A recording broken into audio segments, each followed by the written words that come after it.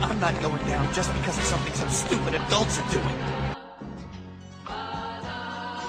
Mobile suits. Monday, Monday. Camille's a man's name, and I'm a man!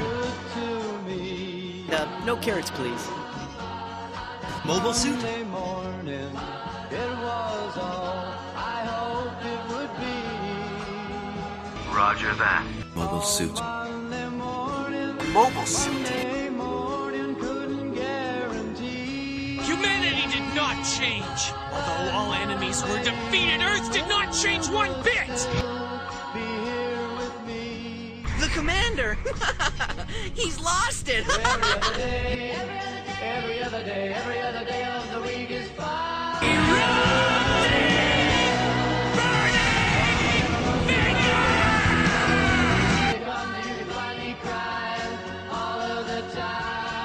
Not gonna live! And I'm Mariana! Mobile Suits. Monday morning. You're a soldier here, aren't you? If you want to be more than just a grunt, you better learn to see the whole picture. Yes, sir. Monday morning. I'm the enemy, you idiot! Morning couldn't guarantee. Miss Matilda!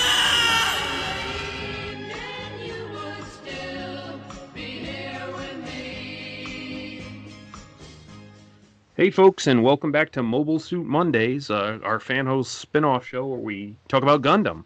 And this is a kind of special episode. Like, you know, we kind of with Mobile Suit Mondays, we're kind of episodic. We like kind of pick a series and go with it. But now this every so often we'll, you know, do a special episode and like do something off the beaten path. And this is one of those episodes. And we've actually done this format before, where this is like an openings episode, and you might remember we did one for Transformers, where I had like the guys, you know, watch a bunch of different Transformers opening themes and give their thoughts, and you know what the opening like credits and theme might like mean to them, or if it's, you know, if they like it, they don't like it, or whatnot.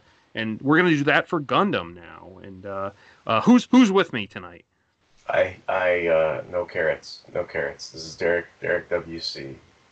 And this is Zeta Justin. It's not anime. It's real life.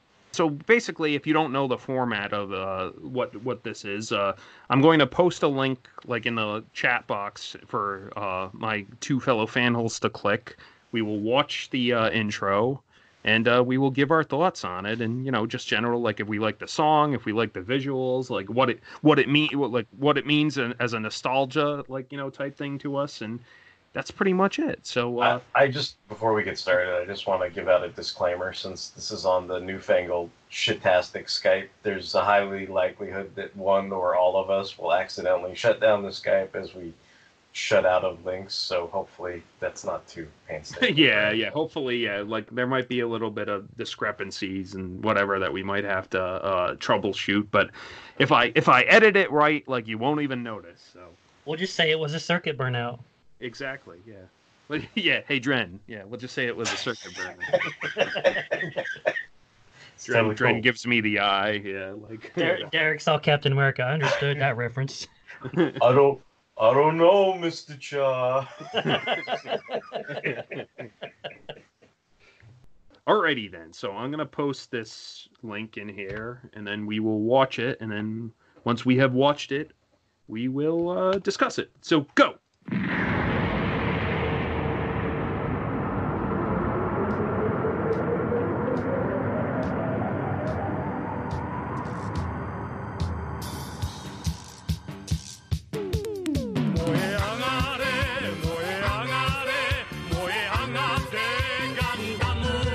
So, yeah, that was, we just watched the original Mobile Suit Gundam opening from 1979, entitled Tobe Gundam, or Fly Gundam, sung by Ko Ikeda.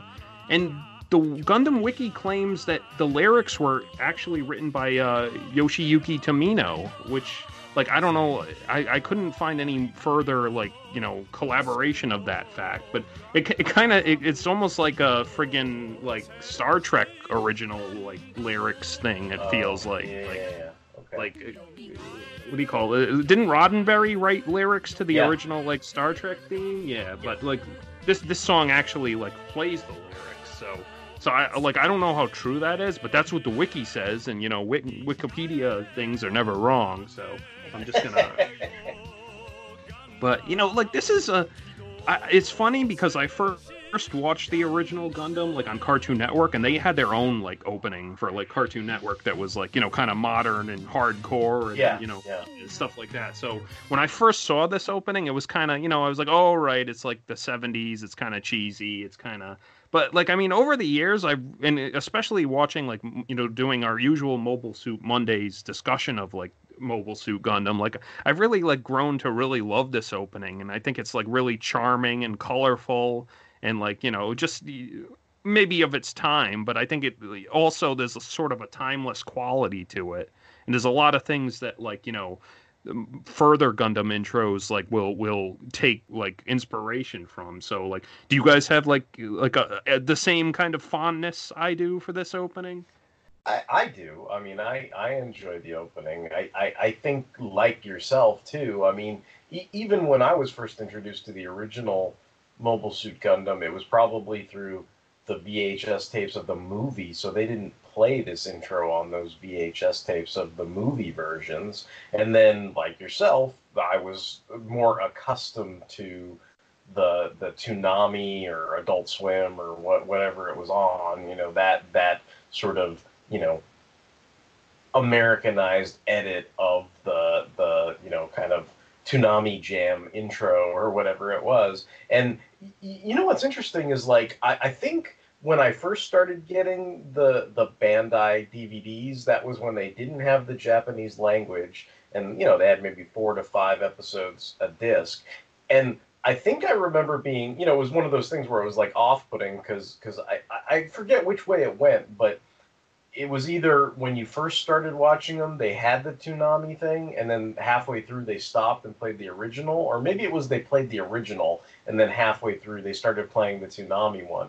But I mean, I guess, at first, that does kind of catch you off guard, because you're like, oh, this isn't what I watched on television, right?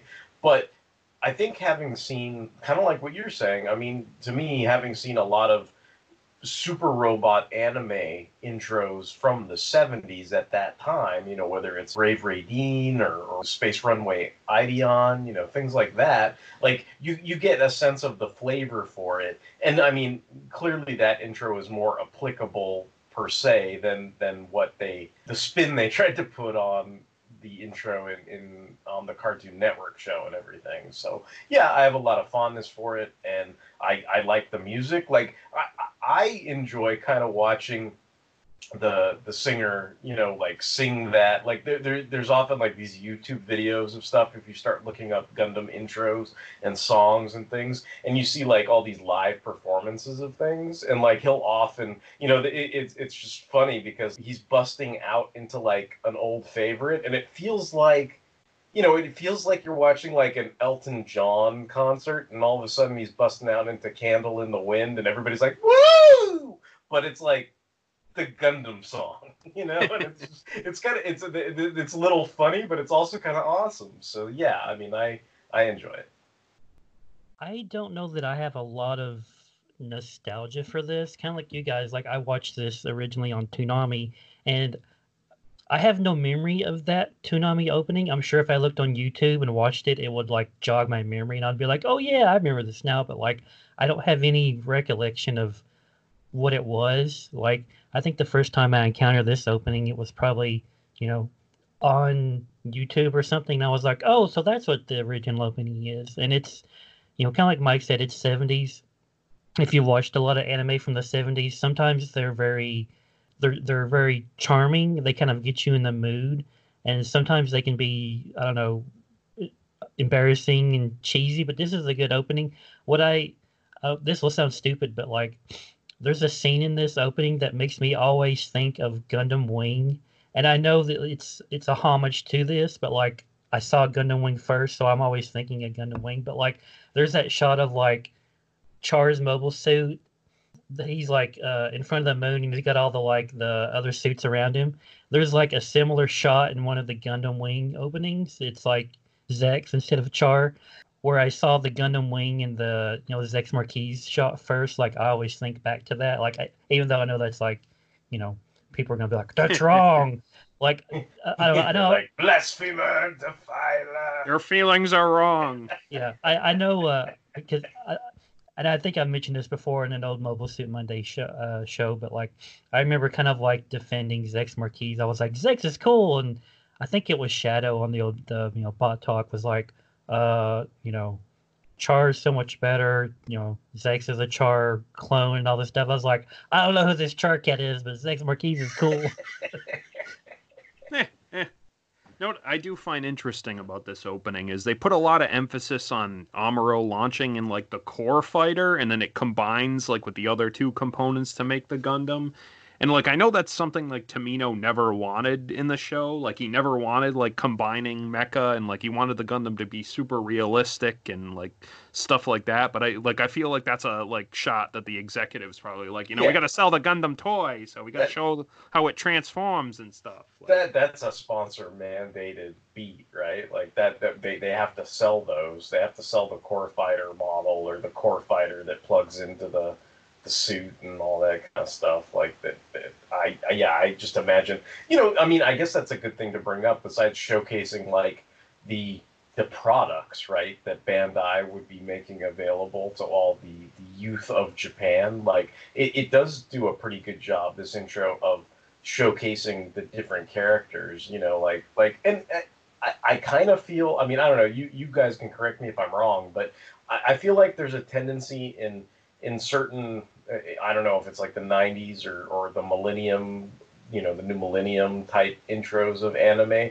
But I feel like sometimes in those intros, there's a tendency to like do this condensed, like 60-second, 2-minute, like info flush of what the entire, say, 50 or 25 episodes that you're about to sit down and watch are. And as you continue to watch the episodes, the intro makes more and more sense as you go along, I suppose.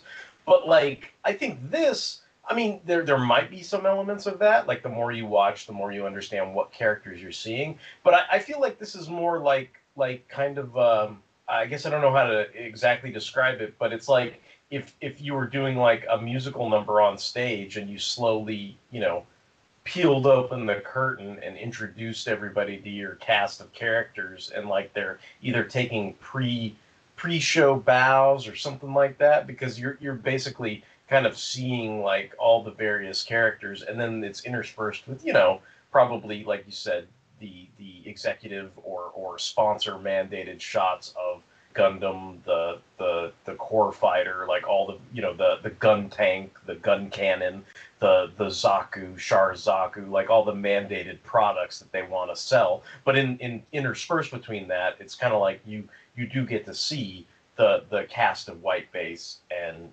Char and Zeon and that kind of thing as you're going through it, I think.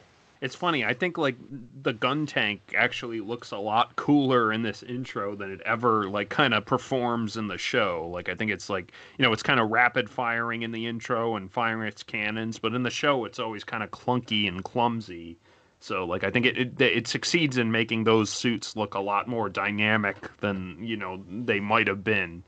But yeah, I like this intro. Maybe it's grown on me, but I still can, I think when I get a stupid grin on my face whenever I hear it, like if I'm ever playing like a Gundam Versus game and it's the like stage music and, whenever you hear the opening, like the very beginning of it, when it builds up, don't.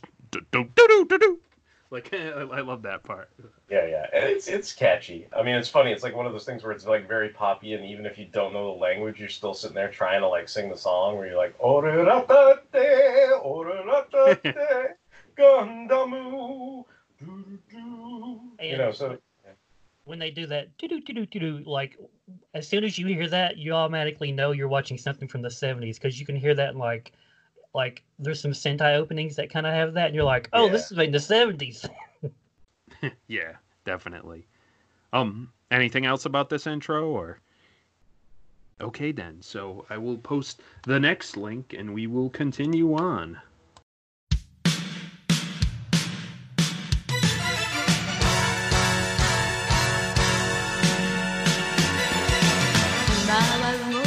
So yeah, we just watched the first opening to Zeta Gundam, and we jumped all the way from 1979 to 1985. And the title of the song was Zeta Transcending Times, sung by Mami Ayukawa. And I think most people who like know this like opening and know this song think it's called like Sign of Zeta because it's like in the chorus or whatever, but that's not its title. But this is another thing where like I when I originally saw Zeta, I had bought like the DVD set and they didn't have the rights to this song. So like again, I think they just took some background music from the show and put it over this animation. So I didn't actually see the actual like animation with the song before until like I like looked it up on YouTube. But still, like I mean, I think it's still kind of like memorable and catchy, and I still like the song. I mean, like Derek, what was your I think you saw Zeta long before like they had an official U.S. release, didn't you? Yeah. So I would watch it. Like I download like asswipe fan subs and stuff like that. So I mean I would have seen the intro, and then this was kind of I forget like the rationale of the reasoning, but it was kind of infamous because I think the notion was this was like a lot of Japanese shows. I mean they literally use popular songs. I mean to put it into context, and this is going to be a really silly context, but I'm just going to do it anyway. To put it into context, imagine if like the theme song to Family Ties was sung by Prince. Like it's like that's kind of I feel like that's kind of what was going on here. And then the problem was when Bandai this DVD box set in the States, then it was like, well, can we pay Prince enough money so we can do this? And eventually they were just kind of like, oh, that would make the DVD release unprofitable if we were to do that. And then they ended up using, I want to say it's like track 11. I can't remember what the title is, but it's an actual like instrumental track from Zeta, and they used that. Yeah. And that's what would play with this intro. Can I just say that Mami Ayukawa like made a deal with the goddamn devil? Like this woman, like she's got a beautiful voice, but you know what's scary? If you look at like see, this is me. I watch all these like live performances and stuff of some of these songs because I like them. And truth be told, I like this intro. Like Zeta's my favorite Gundam show pretty much as far as like long form Gundam. But I don't know that I'd necessarily say that this song is my favorite of hers. Like I love the song from F91 at the end, like that she sings, and like that I think is my favorite one that she sings. But like if you look at performances of her, like back when this came out, it's like she's on Star Search and she almost looks like older or not as hip and pretty or something. And then what's funny is you jump to like the it's like when she's in her 40s and stuff, and I'm like, God damn, she looks good. Like I don't know. It's crazy because it's like it's like she's got that whole, when people used to say like, damn, Tina Turner looks good for being in her 50s and all that stuff, and she like rocked the house and played like a cool concert and all that kind of stuff. Like I feel like Mami Ayukawa is like the Tina Turner of Japan. Like she rocks that shit continually, like, and it doesn't matter like how long she's been doing it. So like that's all I kind of wanted to say about that. As for me, I'm kind of in the same boat as you, Mike. Like I'm very familiar with this opening sequence, but as for the song, like I had no clue about it until I probably watched that giant Gundam opening compilation that's on YouTube, and I was like, huh, so that's the Japanese opening. Okay, I mean it's a good song. It's catchy and I like it, but I'm more familiar with like the English DVD version. Like what I really like about this is like, man, the animation in this there's some fantastic animation in this. Yeah. It's really smooth. It's very detailed. You're just like, man, I'm going to see some really cool shit. It's one of those. I think for us, like people of our generation too, I think probably it's that.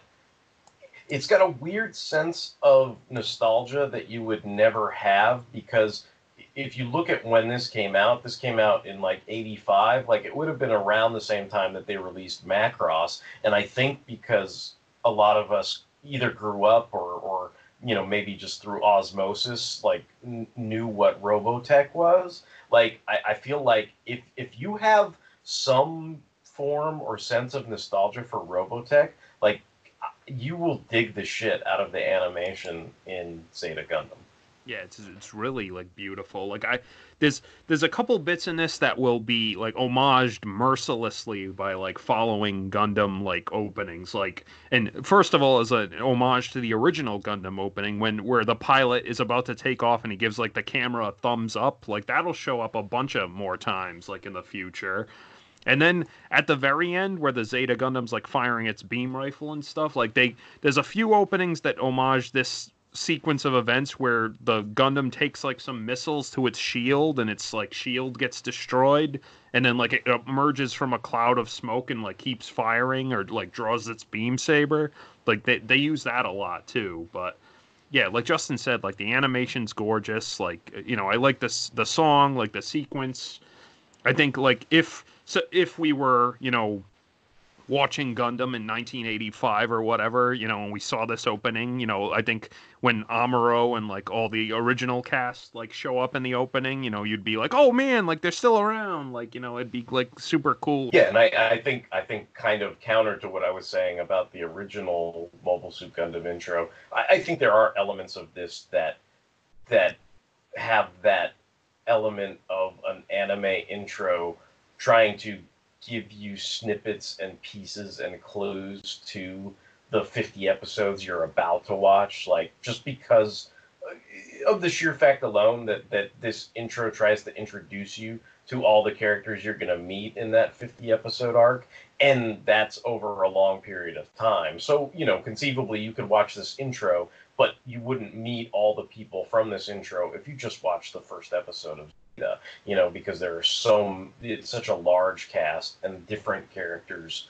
and big bads and allies and all that kind of stuff. And then, of course, there's like you said, the reintroduction of some of the cast from the original show, which, of course, they don't all just pop up immediately in the first episode. Some people do and some people don't, but that's something that you'll see in that show. Yeah, I've always liked the shot of like Char or Quattro like taking off his sunglasses and stuff. Like that was always cool to me, and that he kind of was like it's weird to think because the show was like, none of us obviously watched this in 1985, but this is like right when Gundam was like, hey, this is a viable, like Bandai was like, this is a viable property again, like, so we can make a sequel, and like Tomino was given the means to make a sequel to it. So it was a big deal for like to see like Char and like the old cast again, and to just see Gundam again. This is 6 years after the original like ended, and like in between then they had like repeats of it, which like got it popular enough to make the movie compilations, and then they had a full-on sequel. So yeah, I really like you said you like the shot where Quattro or Char takes off his glasses. Like, I really love that juxtaposition shot where it's like Char or Quattro is on the left side of the screen and then Camille is on the right side of the screen, and they're like slowly just kind of doing the figure pan with the two of them, and then Shiroko comes in between both of them and kind of ruins the pan, so to speak. So it's like I think that's like a great little, and it's like a subtle thing. I mean, you wouldn't know exactly what that means when you watched the first episode, but by the time you get to episode 50, it's all plain as day. Justin, do you have a favorite bit of animation like from this opening? I don't know. I really like that shot of Quattro taking off his glasses. I love Char / Quattro / whatever he's calling himself this day of the week. That's really cool. I don't know. I mean, there's a whole lot of just really nice animation in this. Just like, even just like when characters are walking, like when Camille is just like walking, you've got like space in the background. Like, even that just looks beautiful. Yeah. Yeah.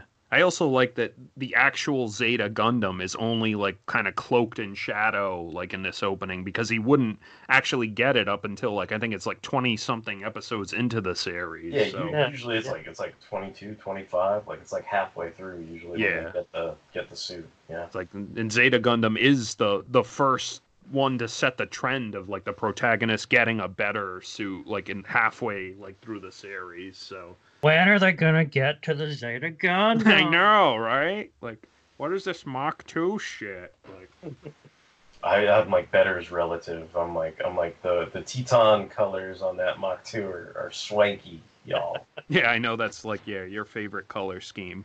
I'm always reminded of I think it's Mars who like got the Mach 2 like toy or whatever, and he was kind of like, what's this like neck like pillow the Mark II has like. And like, what? Since when does the Mark II have a Vulcan gun on it or whatever? And I'm like, he does it in every single intro. He fires the Vulcan gun like at the very end. Like, what are you talking about, man? Like, all right. So I think we will move on to one that I think all of us love and is probably one of Derek's favorites. So let me post that link.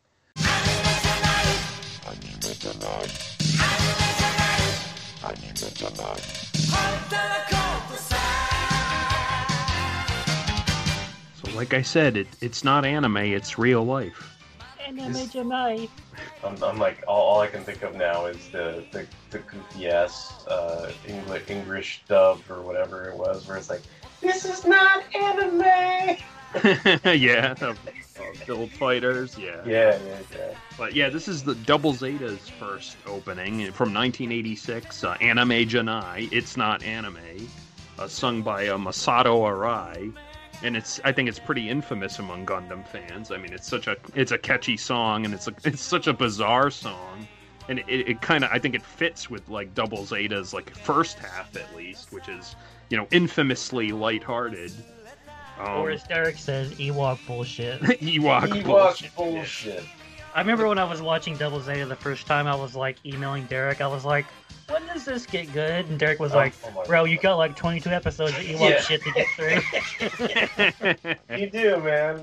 You gotta get through that shit till Camille comes back and then Judao starts pulling his mega badass stuff. But yeah, you kind of gotta get through all the wacky hijinks and everything. This intro, like I think that moment where you got like the caveman and they show the evolution of like the caveman to Amuro to Camille to Judao, like that's a pretty. I mean, they're definitely trying to sell you on their new character. I mean, it's probably in reverse. To most people, maybe Camille would be the Brent to Amuro's Taylor, but I kind of feel like Judao is more of a Brent, per se, but I mean he eventually I think comes through as far as his new type abilities and power levels. But I think initially I think Tomino wanted to just go a different route with this kind of show because I think he was tired doing the serious swords, real robot war thing and wanted to do something different. But I think probably because of the ratings or whatever, somebody must have slapped them on the hand and been like, all right, you got to switch this shit up. And they kind of went back to the more, I'd say, more recognizable tones of Gundam, for the back half of the show and everything. I mean, I think the Anime Janai, like, that does set up, like, I mean, maybe there's more to it, there's an ellipses, like almost like saying, like, this is not your father's Gundam, this is not your father's anime, like I'm going to make something that's not the same as the previous two works, like, and maybe that's a little forced, I guess, but it kind of is what it is. I mean, it's definitely infamous and it's certainly catchy. Like, I mean, you're definitely going to kind of get that kind of song stuck in your head, whether you want to or not. There's like an artifact of where Tomino originally intended to take this show, like in this opening. That's when it shows like Char or Quattro again with like, and contrasts him against Judao. And that's because like originally, like Char was going to make his grand return like in the second half of this show.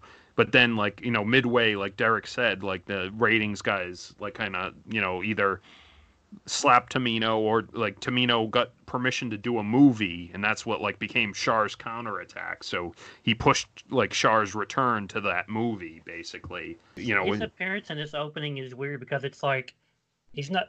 I know he's supposed to be like yelling at Judao, but it's more like he's kind of like lazily yawning at Judao. That's what it always felt like to me, though. I mean, like I don't get a sense that he's like angry and yelling. It's more like he's going, "Ah, Judao." Maybe that's his reaction to the first 25 episodes of Ewok bullshit. You know? It's like, what is this Ewok bullshit? Yeah. And like there's this guy who's gonna be giving Hammond like roses for 25 episodes. Like, You know what part always makes me laugh about this intro is the part where the like Double Zeta like forms up, and like when Judao like is in the cockpit and he gives his like goofy ass like thumbs up, and like just the look on his face is so like funny, like to me, like I just so laugh at it every single time. Hey, he was doing the happy child face way before the child. Giving a thumbs up at the same He time. was like, yeah. He was like, yeah, we're gonna form Double Zeta. Like, yeah. Man, that combining sequence, like, man, that's some really great animation. Like, I love that. Yeah, it's really like they again. I mean, it's obvious, you know, got to sell the Double Zeta new toy or whatever. But I mean, it looks awesome. Yeah. I mean, this whole opening looks good. Like, if you had never watched Double Zeta, you were like, man, I want to watch this. And then when you start watching it, it's like you've been fooled. Yeah, like I didn't watch Double Zeta until long after you guys did, but like. I maybe because I had been so insulated and prepared for it, like I kind of appreciated like all the Ewok like bullshit, Right, like because right. like by the time I got to the serious stuff, I was like, you know what, that was worth it, because like I feel like I wouldn't like care about these characters like so much if I didn't go through all that like Ewok bullshit. It's kind of like not that I think the first 4 seasons of Deep Space Nine are Ewok bullshit, but it's kind of like that. It's kind of like you live with those characters in the first 3 seasons for a long time, and while they're not as exciting as the latter half of the show when they get into the Dominion War, it's like I think what you're saying is true, Mike. Like that you want to live with those characters for a little bit, so that when all that stuff starts happening, there's more stakes to it, and you have more of a sense of appreciation for what's going on in the show.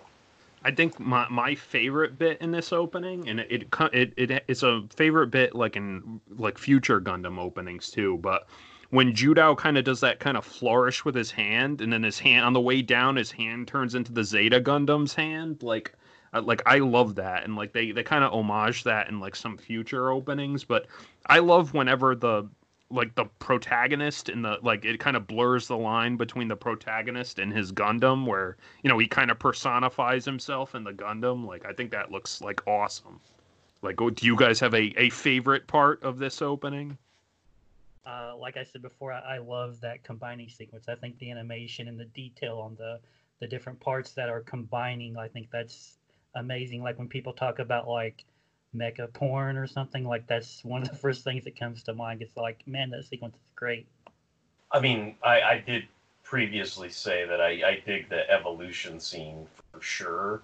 I think maybe the other thing that I really like about this is that moment where it's like Judao's kind of superimposed, you know, and like I feel like that's a hint at sort of his greatness to come, I guess, if that makes any sense, you know, like because he's kind of like almost like bigger than life, you know, like, and I think most times you're used to in the original stories, because they're based on like a super robot, like you're more used to the super robot being the element of the fantastic element of the show.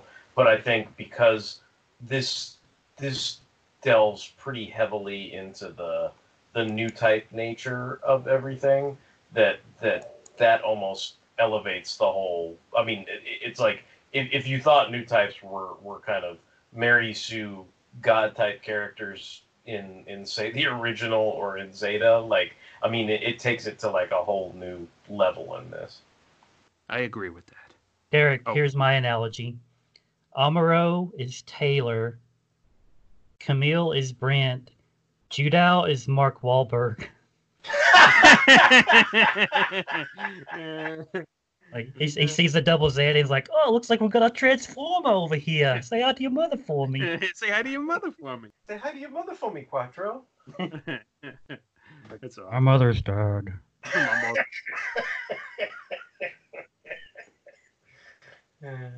Awesome. All right, so I will post the next one.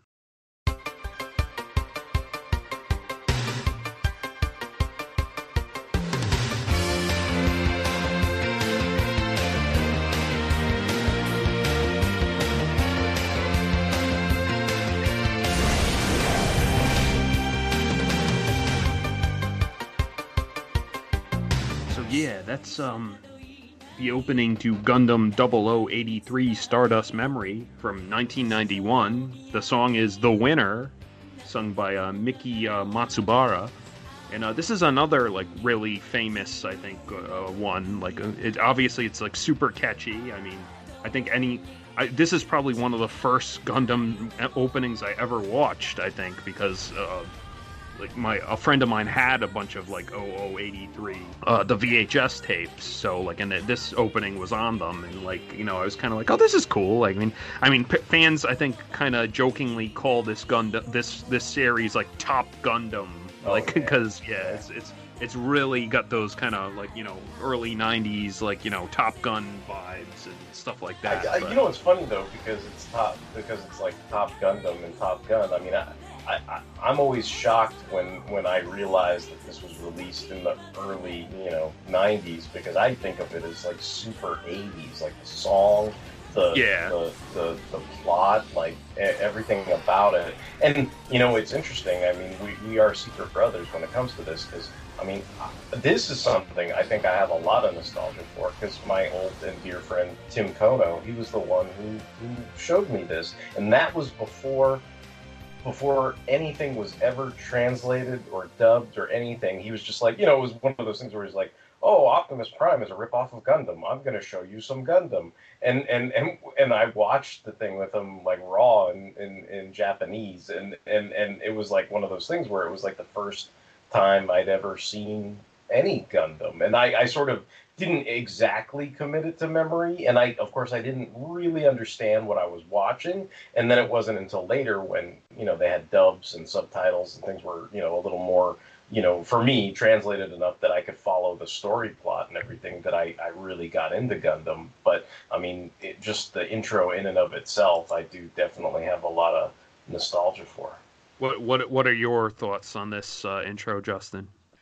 This makes me nostalgic for like the summer of 2002, probably, because I had a buddy and he would buy a lot of like bootleg DVDs and stuff off the internet. And I remember like he, you know, during that summer, like we didn't really have anything to do, so we just kind of like were couch potatoes and watched anime and played video games. And he had bought this, so like when I see this opening, like it makes me think of like that summer. I think the song is catchy. Like the animation again is like really great and smooth. I like the whole like last half of the ending of this opening, like when it's like the attack on Gato and then like they clash beam sabers. Like that whole sequence is really great. Let me ask, because I think this is the first time this comes up in a Gundam intro, but do you guys prefer there to like not to be sound effects in an intro, or like do you like when, you know, they fire the beam rifle and you can hear the beam rifle and the explosions? Never really thought about it. Like sometimes, you know, they'll just have the song overlaid over the animation, but in some of these intros, like you can actually hear, they'll add in the mechanical effects in the like, beam, like Yeah, for this it's true. You can hear that, especially towards the end. I don't know, like it's a weird, it's an odd sensation. Like it definitely sets the song apart. Like it wants you to know you're watching a show, I think. But I don't know. I'm hard pressed with it. I feel like my natural inclination and instinct is to not hear like the clanking and sound effects and things. But I could understand why they might want to include. Yeah, I guess if I were like the singer. Like, I wouldn't want a bunch of like special effects over my song that I performed for you. But I don't know. Like I said, I never really thought about it before. I mean, it's almost like to me, I think you get the idea in the opening. Like you see Ko, and as he's running through, you know, this background of the Earth and the stars, like they slowly increase, you know, from 0079 all the way to 0083. Like imagine if you could hear Ko's shoes clacking when that intro started. Like Yeah. it feels off. So like that's all, you know. I mean, I mean it's not damning. Like it doesn't ruin the intro for me or anything. But like I think if you applied what they did towards the very end to the entire intro, that would be odd. You know, like it's like when you know what is it? I can't think of her name, but the Anaheim Electronics engineer Nina. or whatever. Not Nina, but her friend. Oh, The one that goes out with what's his face yeah. glasses.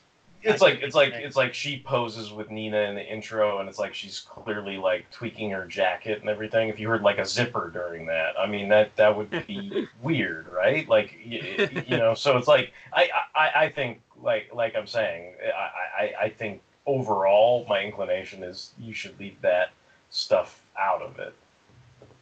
What if they showed a picture of like the mess hall and like the song was playing and you hear Ko like going, "No carrots, please." Like, I need to hear the carrot crunching, you know, like the slop of carrots. Maybe they're like, cooked. I don't know. I think the animation in 0083 is like exquisite. Like I love it.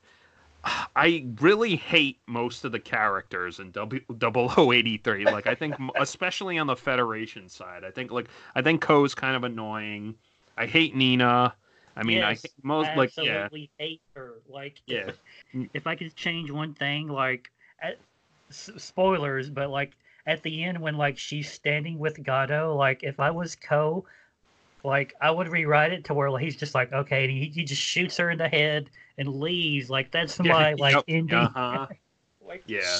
So just to throw some more monkey wrenches into your thing, like maybe you're supposed to. I mean, because are these not the seeds of the Titans? I mean, do not most of these guys go on? You know my joke, like my joke is like it's okay. Most of these guys became Titans, and Camille and those guys like murdered. Yeah. Right. Well, I'm just saying maybe like you're not entire. I mean, I know that's ridiculous because a lot of these guys are the protagonists, and supposedly you're supposed to identify and or relate to them. But I mean, this show to me had a very retroactive 9/11 vibe to me after it's like the first time I saw this, like I said, was long before it aired on Cartoon Network or was translated or anything. So I had seen this before that. So to me, I had that weird vantage point of I had seen it long before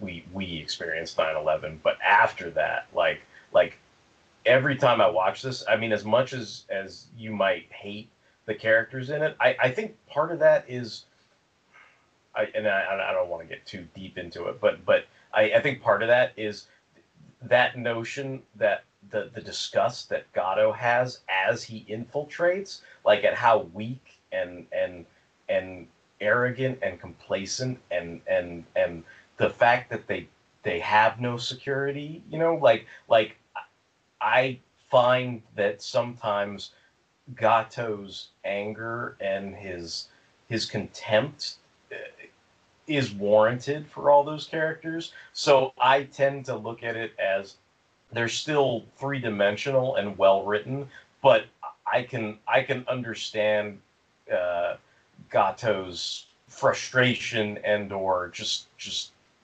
the fact that he doesn't like them as much as you guys don't like them, and thus, you know, you're sitting there kind of going, oh, it does provide an extra layer where maybe you're not necessarily supposed to be on the side of the guy who's armed with nuclear bombs that's going to blow people up, but at the same time, like there is that sense of, you know, he doesn't like these people for a reason, and when you see some of the day-to-day interactions of that cast, you can kind of go, oh yeah, I guess he's got a point. You know, like he's right about some of this yeah, stuff. I like the way you put that because Gato is definitely like my favorite character on this show. And like maybe like I sympathize with him almost, even though like you said he's the one who's trying to like nuke people or whatever. But like because maybe the other characters are kind of unlikable, maybe I'm like yeah, Gato's right. Like yeah, nuke him. Like whatever, like whatever. But and also like Gato has like excellent taste in mobile suits. Like all three of the mobile suits he uses in this show, like his custom blue Gelgoog, like the GP02 like Philosalis, and the Nuaziel, like the giant mobile armor he uses at the end, like they all ended up on my like favorite like Gundam like mobile suits list. So like maybe that's why I like I think Gato is like the greatest in this show. But Gato is to you as Magneto is to me. yeah, it's like like Gato. Like if I was in that situation, I'd probably be like, yeah, Gato's got a point. Like maybe I'll join the Xeon Remnants or whatever. Like. Except he has terrible taste in women, though, apparently. But well, I mean, in the universe with Quest Pariah, I mean, your options are slim, right?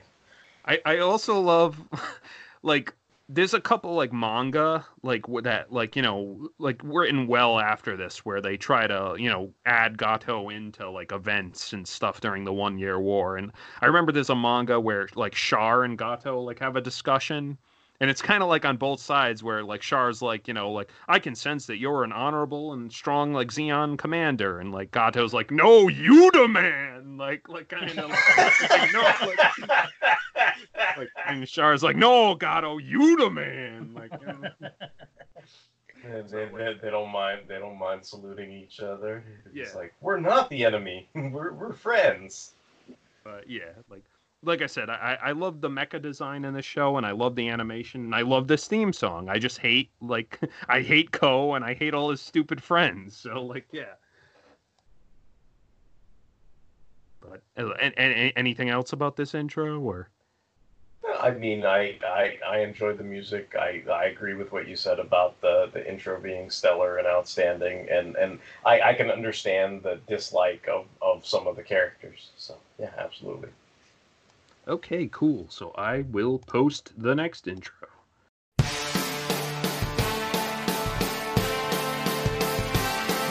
So yeah, this is the intro to Victory Gundam from 1993. The song is Stand Up to the Victory, sung by Tomohisa Kawazoe. And Victory is actually the only like main Gundam series I have not watched, and I feel like it's like the opposite problem like with Zeta, like Double Zeta Gundam, where I had to psych myself up like for Ewok bullshit.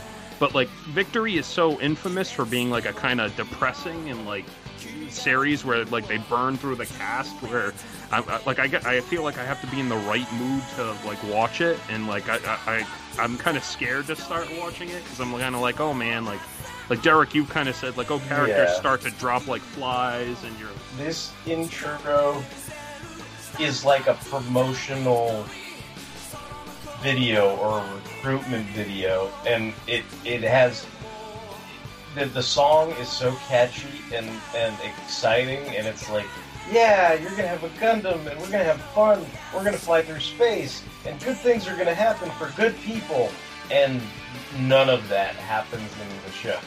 Like none of it does. Like it is.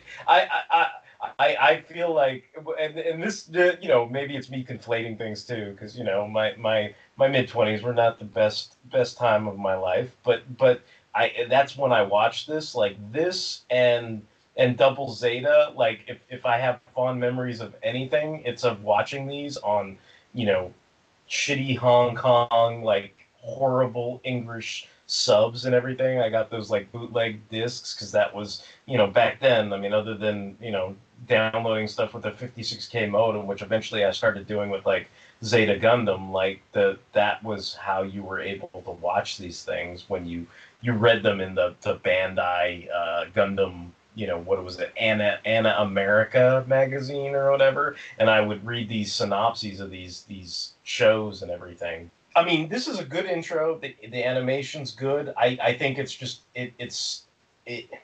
maybe originally this was the intent with the show, but it kind of sells a false bill of goods, I think.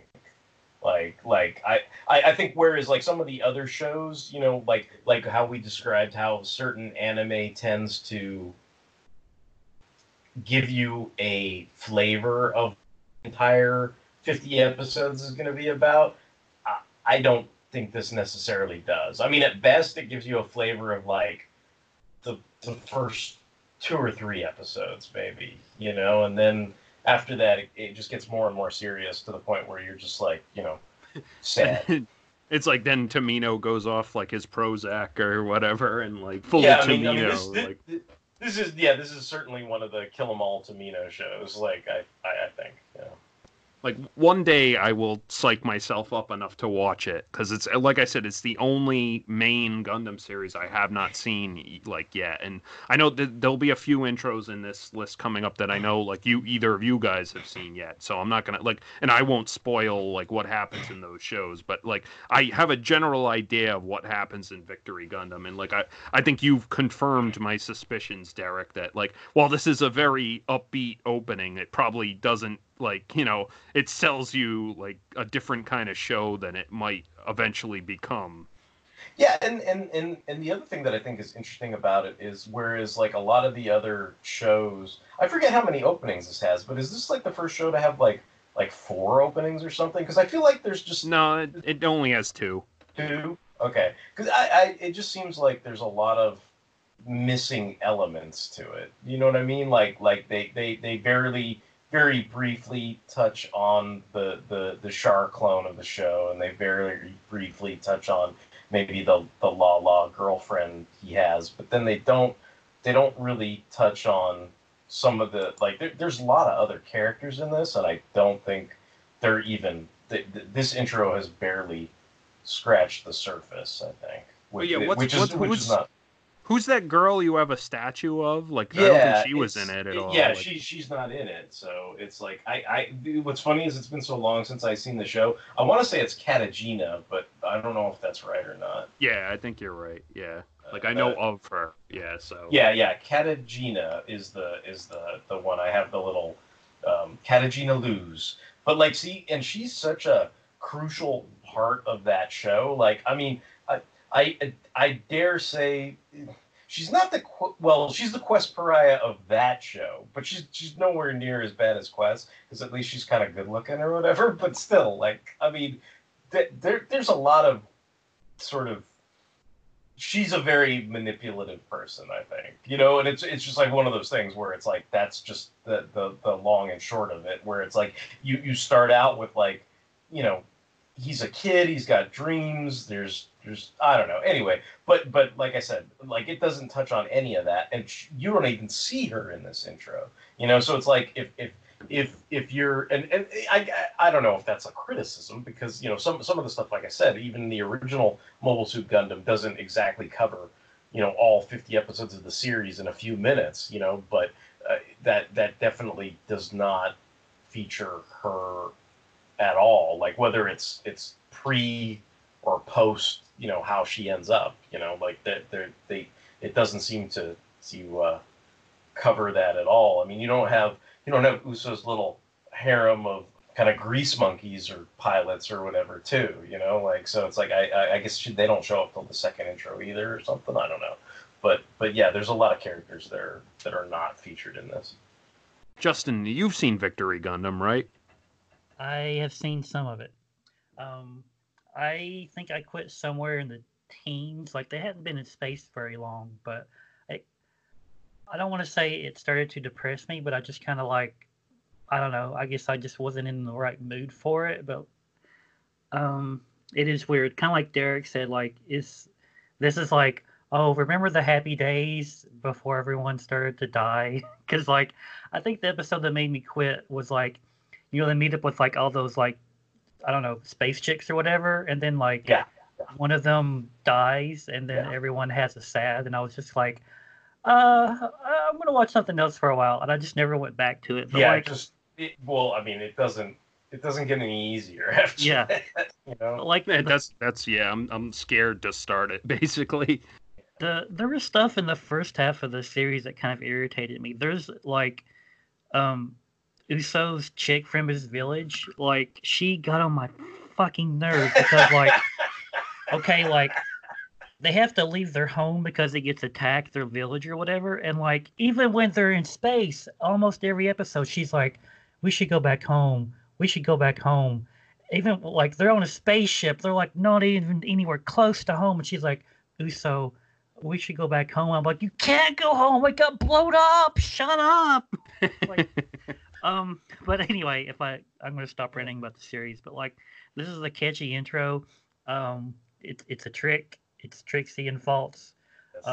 There's some nice animation. I like when Uso has like the cherry blossom branch and the leaves are coming off of it. I think that's beautiful. Yeah, I don't know what else to say. Like, this is another great opening, but one day, like Mike, I will muster the courage up and I will finish this series, but not any day soon. I feel like I like the part at the very end where it's like fighting seizure robots, where the like Victory Gundam like does its little eye blinking. I was like, did that give any Japanese kids like seizures or anything? Like, I'm gonna replace you with the cartoon where the robots turn into bling wads. I don't know. That's what that made me think of. But I mean, yeah. I mean, the animation's gorgeous. I mean, like the song is even catchy. But like maybe you know, and one day like it's a good song. I mean, like I think other than inherently sort of offering a false bill of goods, I don't think there's any problem with this intro. Yeah. Sweet. All right. So I will post the next one.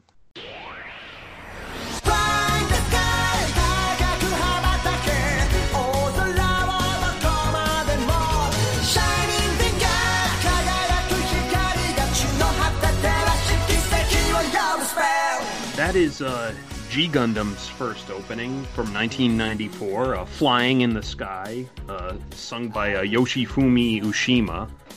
And this opening is constantly jockeying for like first place in my favorite Gundam openings ever, with like a couple other openings. And, like, I love this opening. Like, I mean, G Gundam in general is always jockeying for like first place in my favorite Gundam series. And I mean, it's kind of weird since it's like so unlike every other Gundam series, but I just love it as an anime in general.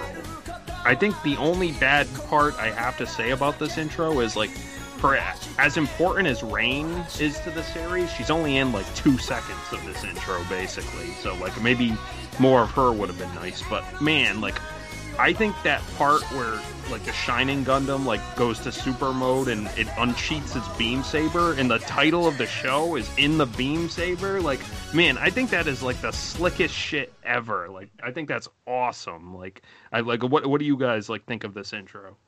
I've only seen this maybe a handful of times, to be honest. I like the song. What I really like about this is, and maybe it's because it's like the 90s. Wouldn't you say this was 96, Mike? 94. Oh, 94. Maybe it's because this is like in the 90s. Like this opening has such a sense of like energy. Like it's constantly moving. Like everything feels frenetic and intense. And whenever there's a battle, it's like, I don't know, like it feels like the battle sequences really hit you with their intensity and all the explosions and like when the Gundams are clashing and stuff. Like it's a really good opening. It's just, you know, if Tony would hear, he would probably throw tomatoes at me. But like, you know, I'm not the biggest G Gundam fan. I don't hate it. G Gundam is fine, but like, I just never like watched this opening very much. But it is a really good opening. I like the opening. I almost feel like it has that kind of soap opera drama that like X-Men has, like the way they have, it's like the crying over the brother's picture and the master and the apprentice and all the kind of elements that they throw into the opening. The only thing Mike might throw tomatoes at me for is I think if I was gonna pick a song from, like, I like Trust You Forever more than I like Flying in the Sky, oddly enough. So like I think I don't have any problem with the actual intro itself, but I think of the two songs, I think I prefer the second one more than the first one. That's fair enough. And I mean that intro is probably more like focused on like the relationship between like Domon and Rain. At least the song is basically. Yeah, like it's more of a. I mean, everything in this is subjective, but it's like it's just. I think it's just like a taste thing. It's like one of those things where it's like when this song comes on, I'm like, okay, cool, it's a nice little song. But I think when Trust You Forever comes on, that's when I'm kind of like, I hear the little, dun, dun, dun, dun, dun, and I'm like, yeah, as opposed to I don't know that with this song itself, I don't know that I have any of that like, hell yeah kind of moments I have with like some songs that like I really really like. That's weird because like I get that. Like I feel like I like Trust You Forever too, but I feel like this is the like hot-blooded like Okay. let's get Okay. going intro. Like I think like the show is like hot-blooded and over the top and stuff, and like this is a song like that I like embarrassingly will sing in the shower and stuff. Like Shining Finger. I feel like if you showed this opening to someone who had no clue about Gundam, or especially G Gundam, they would look at you and think you're like the weirdest person on the planet, maybe. Like, because it's such a weird mix of different elements, especially for Gundam. I mean, all the like wackadoo mobile suits and stuff. You're just like, wait a minute, what is going on? There's like this guy's got a mouth in his chest, and this guy's like, or his body is a whole other giant Gundam in itself. You're just like, what is going on here? Yeah, it's a wackadoo series. Yeah. Like it's complete. Like I said, it's completely unlike any other Gundam series, which is why maybe I think it stands out so much. And it also has the what am I trying to say? Infamousness or distinction. Distinction of being the first like alternate universe Gundam show. That's not in Universal's Century. And maybe that's why it's like so jarring. Like you go from Universal Century to this, and you're like, what the fuck? Like I thought you were about to say it's got the infamy of having Tequila Gundam in it. That too. You go from super depressing victory to like fighting robots in space, happy time. Yeah, exactly. Yep. And I mean, it's funny. This makes me think of because there are plenty of people that enjoy anime, and I think I was talking to it about it. I was talking about anime with some of the guys from work, and then I kind of fell into. Have you ever seen? I forget how we fell into the topic, but I sort of had to explain what G Gundam was, and like, I think it was like one of those things where somebody's father had seen some episodes of Dragon Ball and saw Mr. Popo and kind of lost their mind, or at least thought it was not the best representation, right? And so they were talking about that, and then that led down to another path, and I said, well, I was like, there's kind of a history of it, and so I started showing them, like I'm like, well, have you ever seen G Gundam? And I went into, I'm like, everybody in that is pretty much a caricature, so I kind of, gave them the down low, but I was like, the biggest caricature, of course, is Tequila Gundam. So, but yeah, it was funny because that's basically what that reminds me of. I mean, I'm sure it's like socially unacceptable nowadays, but I think that's why I like G Gundam so much. It's like it's so brutally like honest about its like stereotypes. Like it doesn't even try to hide them or anything. That like I mean, this may or may not be unpopular, but I mean, as far as to me, I feel like I don't know. To me, I think I embrace the Chippity Crockett stereotype. It doesn't matter to me that he's not the main character and that he's not always going to be the victor or the most heroic character or anything like that. But I think that's always been whatever you want to call it. It's either a shortcoming of mine or it's a charm. Something charming about me that maybe I'm oblivious to some of that, but it's just one of those things where I've always kind of been like, well, you know what, if you really like something, if that's all you have to hang on to, like whatever it is, like to me, I'm kind of like, oh, if there was, a Gundam from Ireland, I'd be all over that, You know what I mean? Whether it was like he looked like a fucking leprechaun and had shamrocks coming out of his ass or whatever, like I'd still be like, hey, this is, you know, this represents me, so I'm going to cherish the fact that there's something here that represents me or whatever. It's the Lucky Charms Gundam. Right, exactly. You know, so he has like a pot of gold, like. But yeah, I mean, like I have a lot of fondness for this opening. Like I watched G Gundam like when it was on Cartoon Network, and I like liked it so much I immediately like went out and bought all the DVDs, and that's when I first saw this intro, and I really liked it, and yeah. So I mean, this is definitely one of my favorites. Anything else to say about it, or? Okay, well, I will post another one.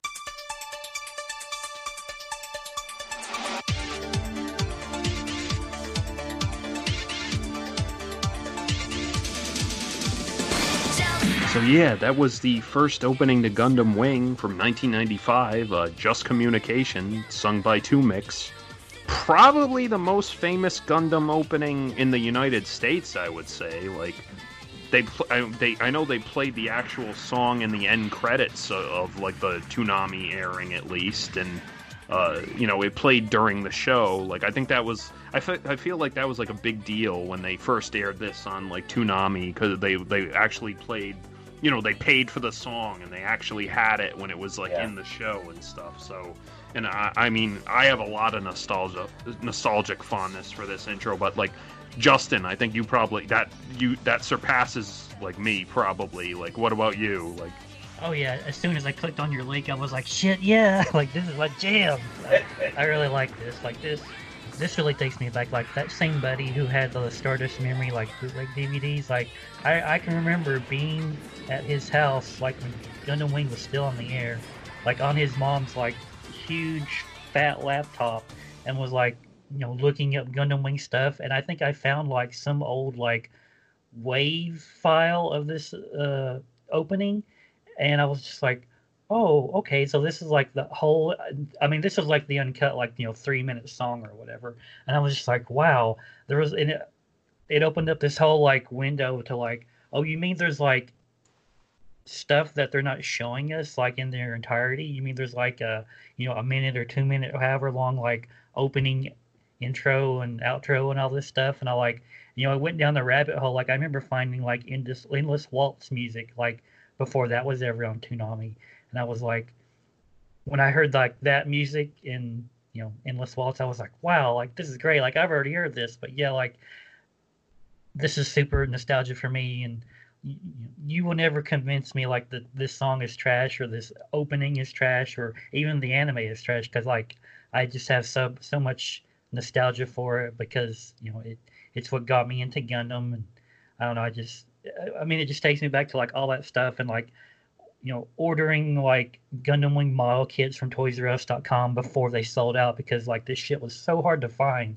I mean, that's crazy to think about now. I mean, like Mike, you were talking the other day about like, you're like, wow, I found like more Gundams at like Walgreens than Transformers. Like this shit is crazy. Like it takes you back. But yeah, like that's like, I see this opening and like I think of all that stuff, and like there's some really nice animation in this too. Like I really like the sequence where like Relina finds the teddy bear in the charred ruins and it's covered in snow, and she had like this very sympathetic look on her face. I mean, I don't know, Relina is like crazy wackadoo in the series, but like at least in this opening, you're just like, oh, okay, like she's okay. This is interesting, and I don't know, the way she's illustrated or animated in that shot. I mean, it looks beautiful. But yeah, I'll go ahead and let you other guys talk some more about this. I think this is like the Rob Liefeld of Gundam intros. Like you're supposed to in text like poo on it and act like you never thought it was super cool because you didn't know any better or something like that. But I'm kind of like, fuck all that noise. Like, yeah, this is, I mean, this is what, and it's like I always say, I'm not going to apologize for getting into Rob Liefeld comics. Like, this is the same thing. Like, yeah, okay, we didn't know everything about Gundam. Yes, other alternate universe Gundams have the original series that they had to start from and everything like that. But to the great majority of U.S. viewers, this was the first Gundam they ever saw. For me, because it was on so much, I watched it on Cartoon Network, and kind of like Justin, not so much the MP3 thing, but at this point, I was actively, to me, this is for me nostalgia for 1999, 2000, and I was actively running around trying to find these soundtracks, and these were ones that were the cheapo ones, the bootleg ones that didn't directly come from Japan. So I ended up getting I want to say 5 or 6 CD sets that were $15 a pop at the time. And this was the funny thing. It was like my Mud Hut buddy. He'd get in the car with me, and I'd start playing this, and he's like, "Oh, what the fuck are we listening to?" And I'd be like, "Fuck it, you're in my fucking car. We're gonna listen to what I want to fucking listen to." And that's the thing. Like when this comes on, you start tapping your feet and getting into the beat and everything. Like this is a pretty poppy, catchy song, and you get into it, and it's got a good beat. And as far as this has more of that obscure, it has that element where it's trying to show you the plot of the 50 odd episodes, but it also has a weird aspect where it's like there's elements in this that you'd see in character books that would never actually be on the show, and it adds that weird level of mystery to where am I actually going to see this on the show, or is this just a goofy thing where Hero's running around with Relina with a bubblegum ice cream cone for no reason, and you wonder are you actually going to see that in the show?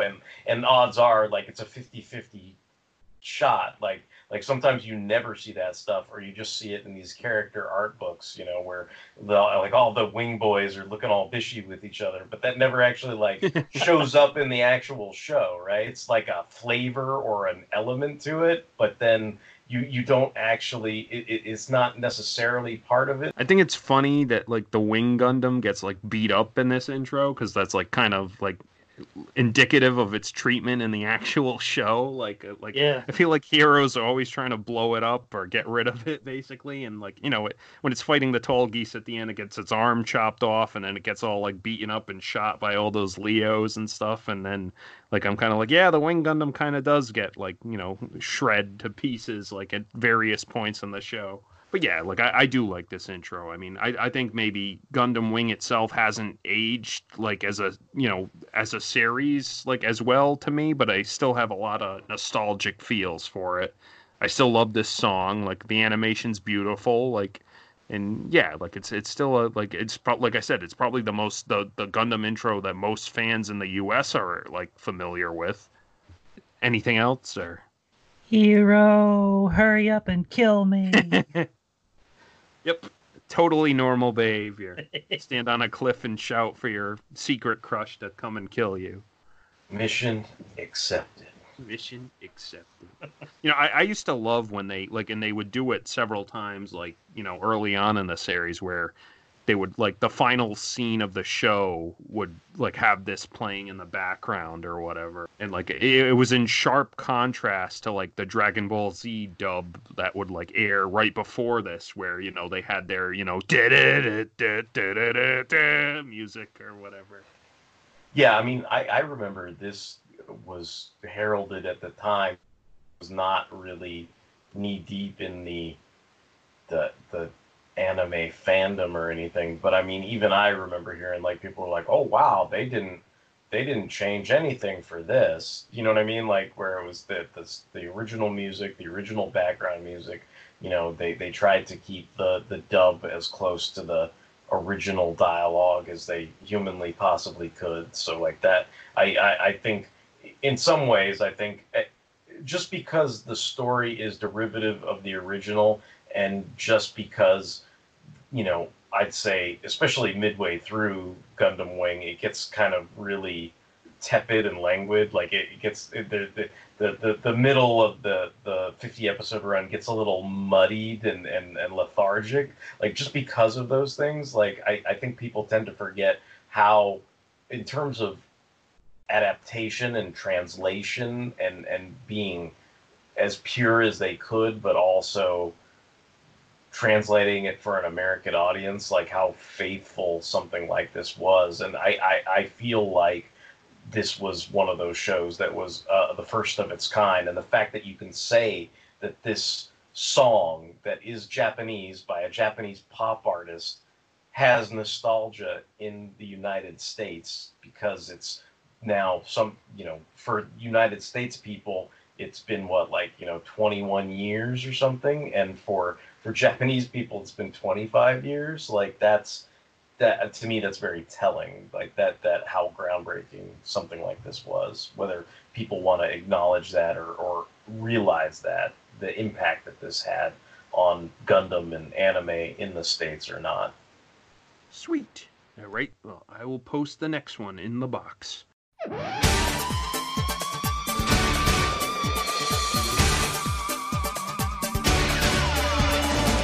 This is the intro to Gundam 08th MS Team from 1996. The song is Shine in the Storm, sung by Chihiru Yokikura or Yonekura. And I like 08th MS Team is another of my personal favorite Gundam series, and I do have a lot of nostalgia for this intro and for the series in general. If they say Mobile Suit Gundam is supposed to be a World War II sort of parallel, obviously 08th MS Team is supposed to be a Vietnam sort of parallel. So maybe the song itself is a little too happy and shiny for that, but I don't know, I think it still works despite that, and I really like this intro personally. But what do you guys think of it? I think I like the aspect of the intro where it focuses on old photos and things like that, but I do enjoy the song. I'm trying to think I don't know that it's one of my I think the combination the some of the parts are probably better on their own than the sum of the parts. Does that make any sense? Yes.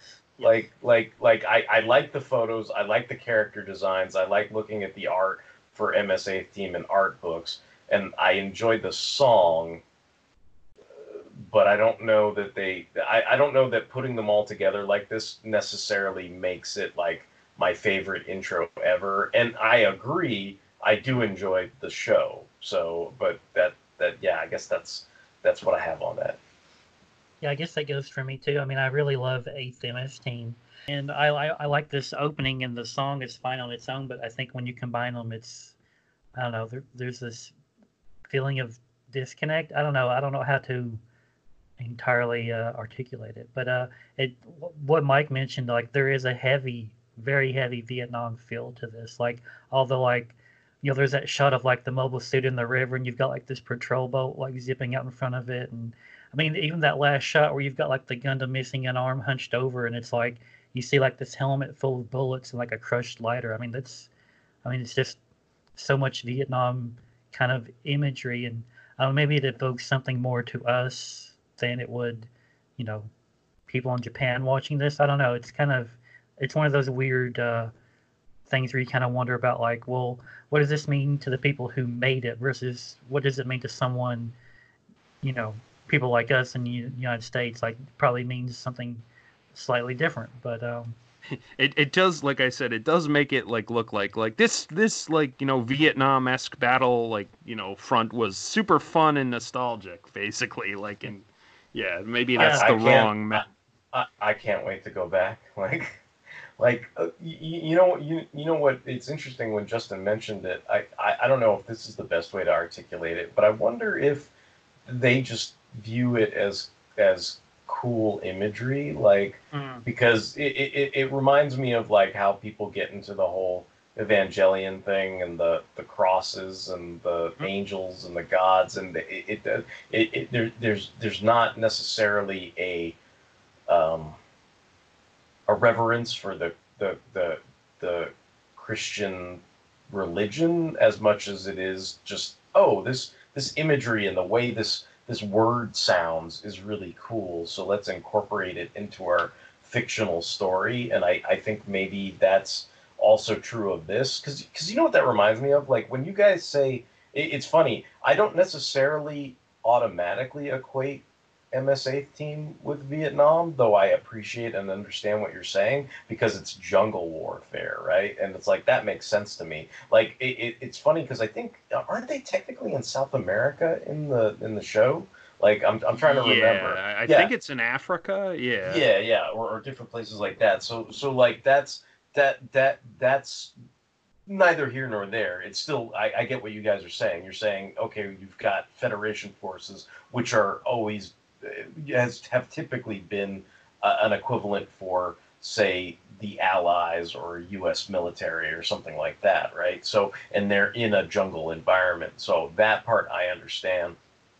But I think what it like when people say something like Vietnam, I think of movies like, Platoon or TV shows is probably a better example, like China Beach. And it's like China Beach, their intro and their theme song, like it's not necessarily a depressing theme song, but there is that underlayer to it where it's pretty serious, even though there's some positivity to it, there's some hope in it, but there's also that kind of layer of things that you used to know, like a loss of innocence or something. And I don't know maybe if this is a better way to articulate it, but I think the song here gives you no sense of the loss of innocence that the visual imagery provides in this intro. That's a good way to put it. I like Shiro Amada as a protagonist. He's just likable. I don't know if it's maybe because Steve Cannon does such a good job voicing him, or I think there's an inherent likability to the character. However, it's hard to accept his viewpoint in the series where, he has the, we don't have to kill anyone viewpoint, and then contrast it with what this show is trying to emulate, sort of the Battlefront it's trying to kind of allude to. So there is a bit of contrast to that, and maybe that's why the intro is like that. But I don't know, I like it, but I can definitely see the sort of, what's the word, disillusionment or disconnect, I guess, with it. It's interesting though. I mean, that's a valid point though. That I think maybe me and Justin had never considered. If that song is reflective of Shiro's personal hope or personal credo, you know what I mean? Like that even despite all the visual imagery in Shiro's heart is this song. That's something I don't think I've considered and is a valid interpretation, I think.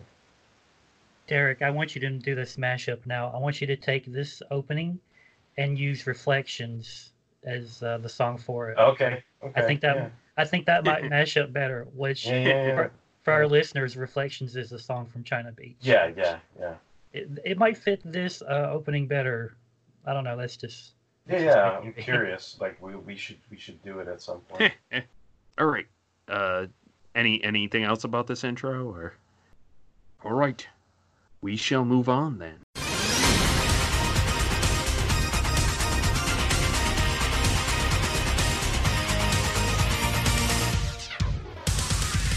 This is the intro to Gundam X, the first intro, from 1996, titled Dreams, and sung by Romantic Mode. And, well, first of all, I really like this song. I think the visuals are great.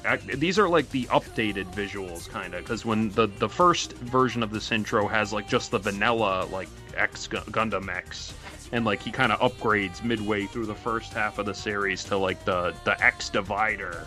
So it has the it kind of has that what I like to call that harmonica beam rifle sort of thing instead of the shoulder cannon. So this is the better updated visuals of that. Gundam X, I only saw maybe 2 or 3 years ago for the first time, and I'd always been warded off from it. Derek, you remember that, what was it, the Beckett Gundam guide or whatever, from way back when, early 2000s?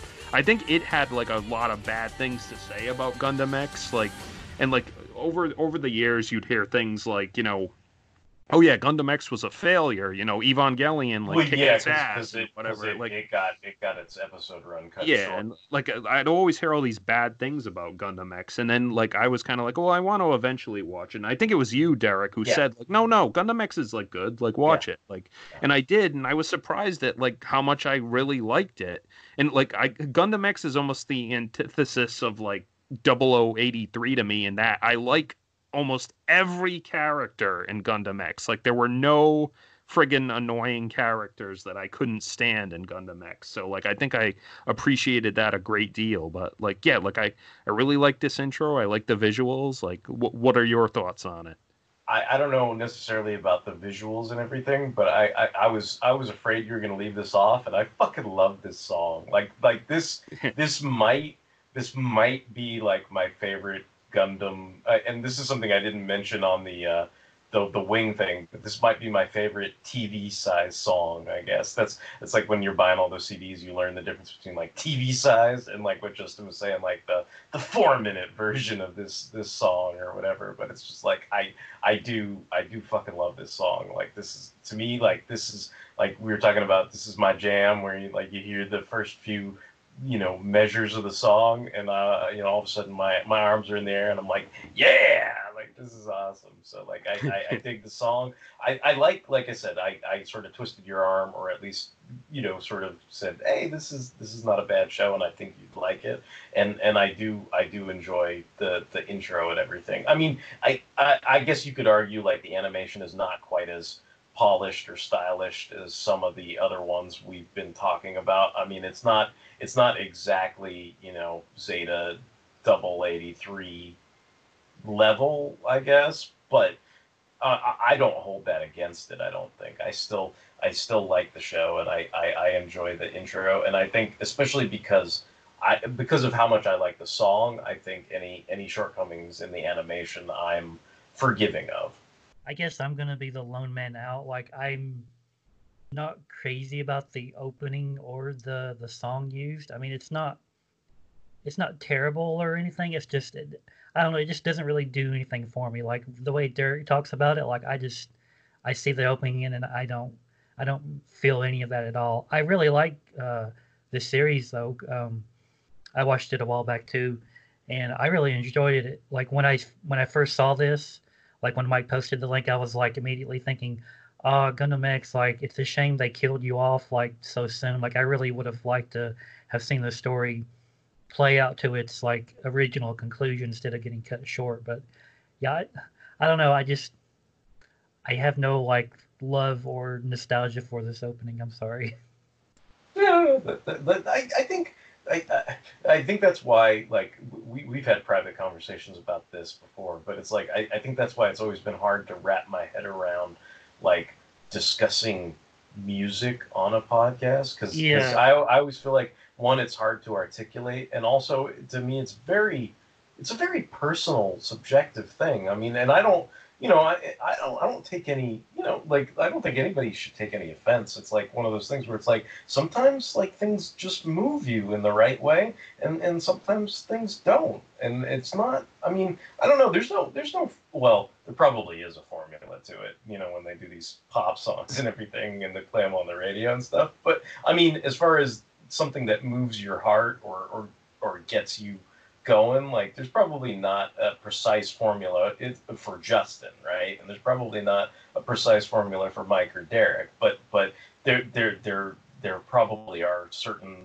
songs here that will that will be your favorites, and it doesn't, I mean, it's just I just think that's the nature of music.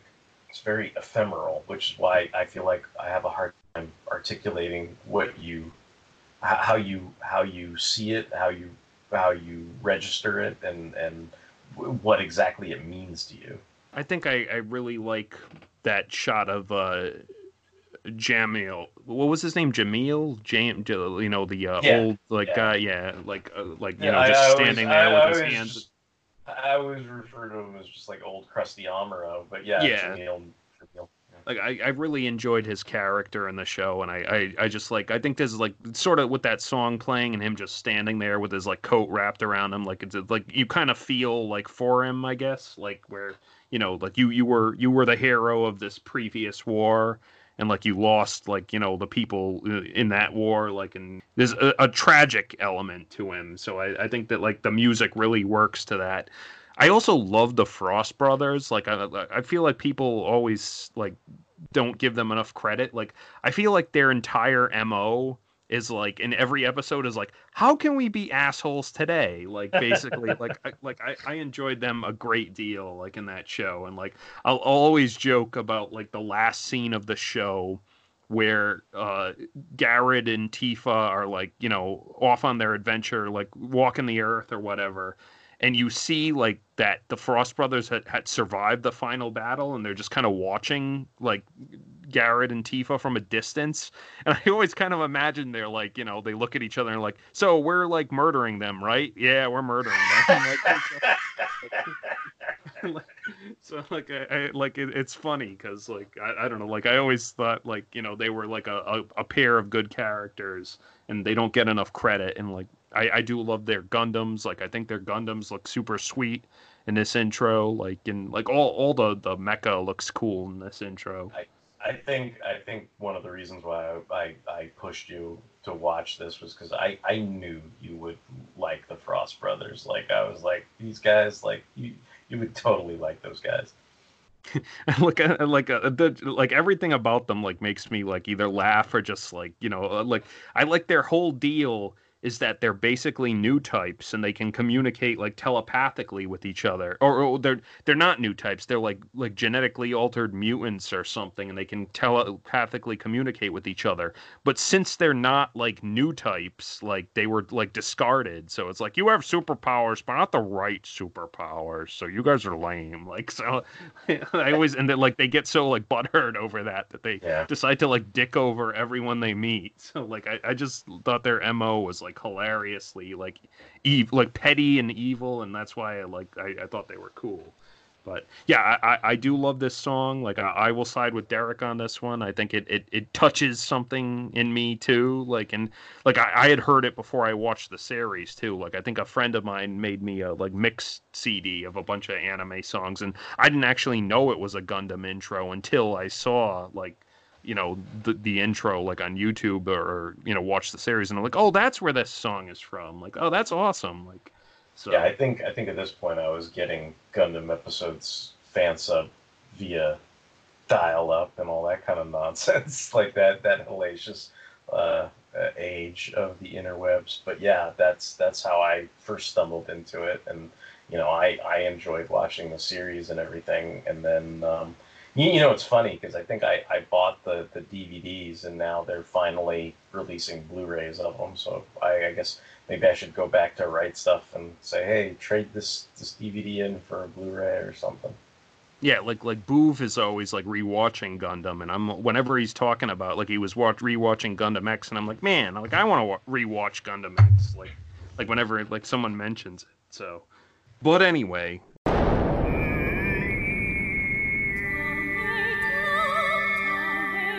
Turn A Gundam. So this is the first intro to Turn A Gundam from 1999, entitled Turn A Turn, sung by Hideki Saijo.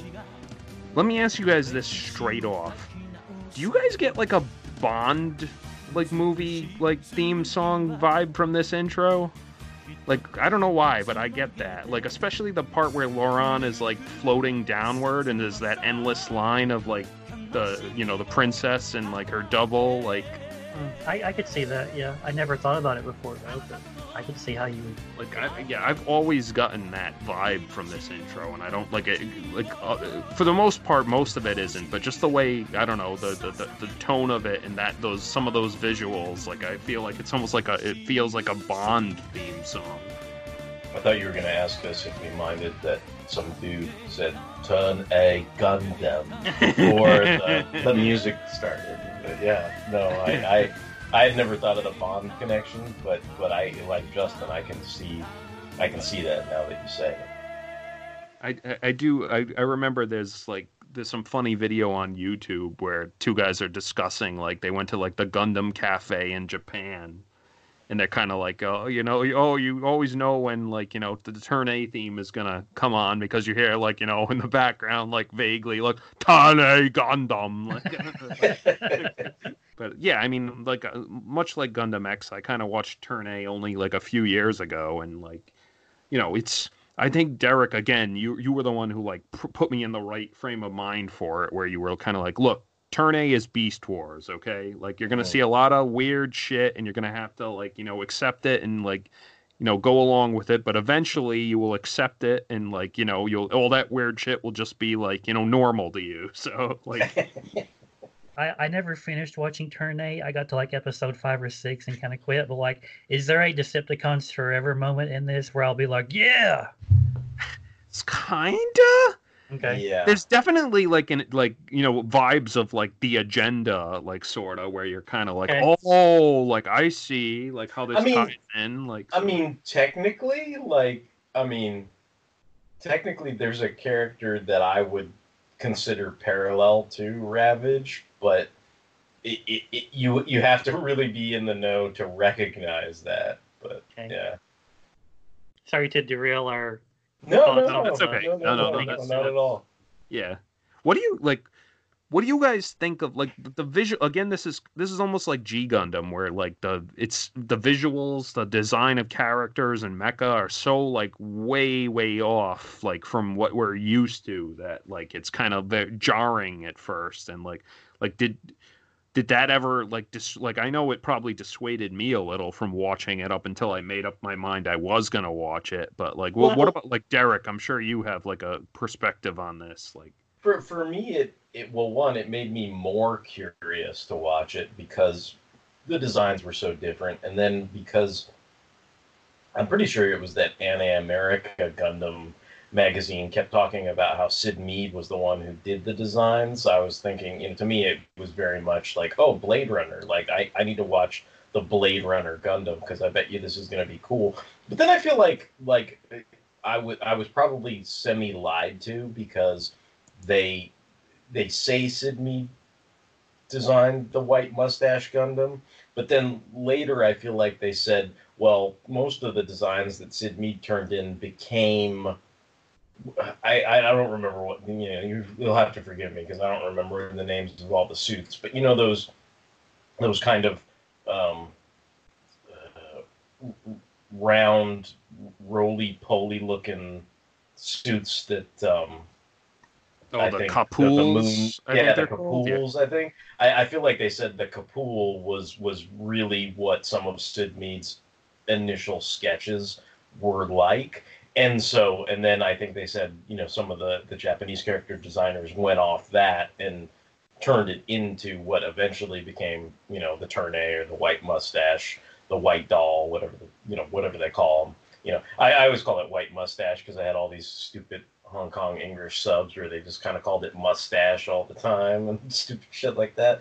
But for me, like that the variance between the standard and traditional made me yearn or made me thirsty or curious to see it in actuality because they had talked about that stuff, and I went, oh, that's weird. I want to see a Hollywood famous designer take on some long running franchise and see where he where that where the original franchise ends and this new design begins and all that kind of stuff. So like I don't know that for me it wasn't so much a turnoff as it was it made it insatiated my curiosity, I guess, and then on top of that, I think the majority of the music in this is outstanding because it's all like Yoko Kanno stuff, it's like the score is amazing. It's just incredible, it's like that kind of stuff where you saw that in the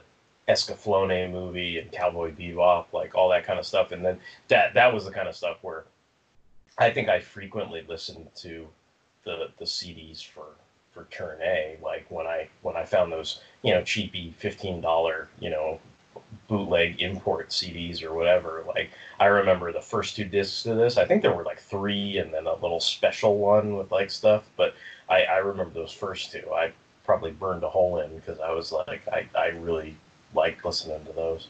Justin, well, like I know you haven't seen the whole series, but what do you think of the Turn A's like design? Is it jarring to you? Did you like eventually accept like it, like seeing it other places? Like, The first time I ever saw it, I thought it was jarring, but I like it. I think it's an interesting design.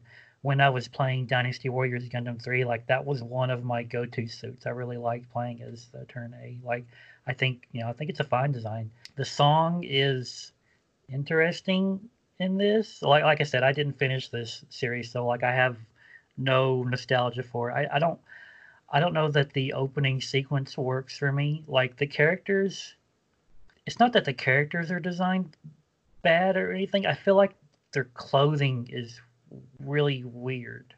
Like, I don't know if that makes sense, but like everything feels like really big and poofy and round, and it just has, I don't know, it just seems really off to me. yeah, it's like the future, but everyone wears like, I don't know, like 19th century clothes almost. Yeah, like with well, sometimes. Yeah, it's that thing that it's that event horizon that's hard to cross. It's like the culture has existed for so long, they've blown themselves back into oblivion with war, and now they're just now getting to industrial revolution, like the second industrial revolution on Earth, in some kind of recycle. Whereas the moon race, they're still running around in Gundams and spaceships and all this other shit, and they have their own weird fashion sense as well, right? Because they've progressed, whereas they never got, I don't know, shit canned back into the Stone Age. So they have all kinds of interesting garb as well. So I mean, I get. I mean, I can see that.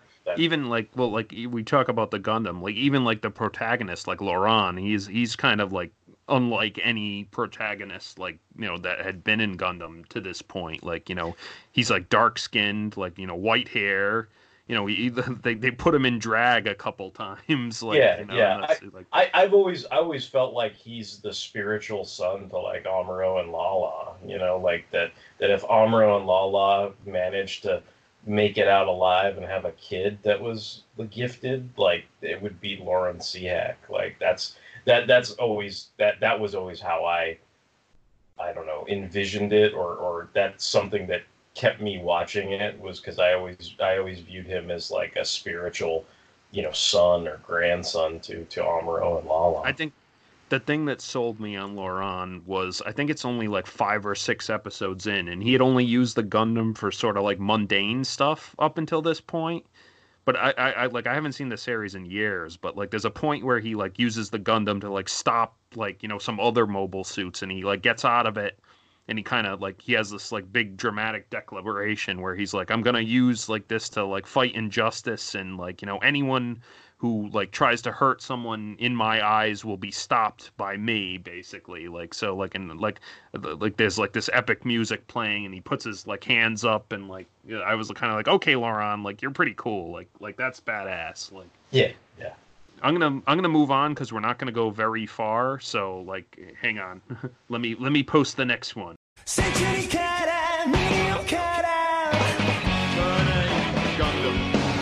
So yeah, that's the second opening to Turn A Gundam, also from the year 2000, Century Color by Ray Guns. And this is another song like Gundam X's intro that I knew the song before I actually knew what it went to. And like it was on like a anime like CD mix that my friend gave me, and I really liked the song, and I was like, oh man, this is a kick-ass song. And then when I finally saw the intro, I was kind of like, oh man, like this is a like really beautiful like intro. Like the visuals are like very, I don't know what the word is, like evocative, and it's just beautiful all around, I think. And I think it's a good intro. Like it's probably in my top like 10 favorite Gundam intros, and I wanted to I wanted to include the first intro just because I think we were gonna make fun of Turn A Gundam or whatever, but I just like Century, Century Color is just a beautiful like song, and I think it's a a beautiful intro, and I think it's one of those like infamous Gundam intros. But like I don't know, Derek, what do you feel the same or? Yeah, I mean I'm trying to remember. Like I'm probably not remembering it correctly, and I'm not able to look it up real quick. But I feel like this band probably did music for Great Teacher Onizuka, or if they didn't, I feel like Century Color is evocative of that feel, like that kind of millennium era, post 2000 kind of anime pop punk. I don't know, like again, I feel it's difficult for me to articulate it with some meaning, but I feel like it's like poppy punk music or something like that, and then when it gets into the main meat of it kind of feels like the rhythm of the music gives an opportunity to set the stage of the story, I guess, and kind of go through the different visuals and characters and I guess the very basis of the show, which is all these kind of buried historical artifacts coming up to the forefront, I guess. So I guess in some ways, like 2000 would not necessarily be the year of the punk, but like somehow the fact that it has those undertones to it in a modern context maybe makes it applicable, I guess. I don't know. I know, Justin. I know you haven't seen this like area of Turn A Gundam, but what do you have any like feelings on this intro at least? I like the song. I think the song's great. I don't really have much to say about the sequence itself. Like, I don't, it doesn't. What you guys are saying, like especially you, Mike, like I don't feel any of that, but that's probably because there's no. You don't have context. Yeah, I don't have. Yeah. I don't have any context. I don't have really any connection to it. But I've seen this opening a couple of times, and I do like the song. Yeah, like I like that bit at the beginning where all the like the fragments of other Gundam shows are like spilling from that tree, kinda, and like and then when the Turn A does like the moonlight butterfly and stuff. Like I think that there's a lot of great visuals in this like intro. I agree. Sweet. Okay, so let us move on.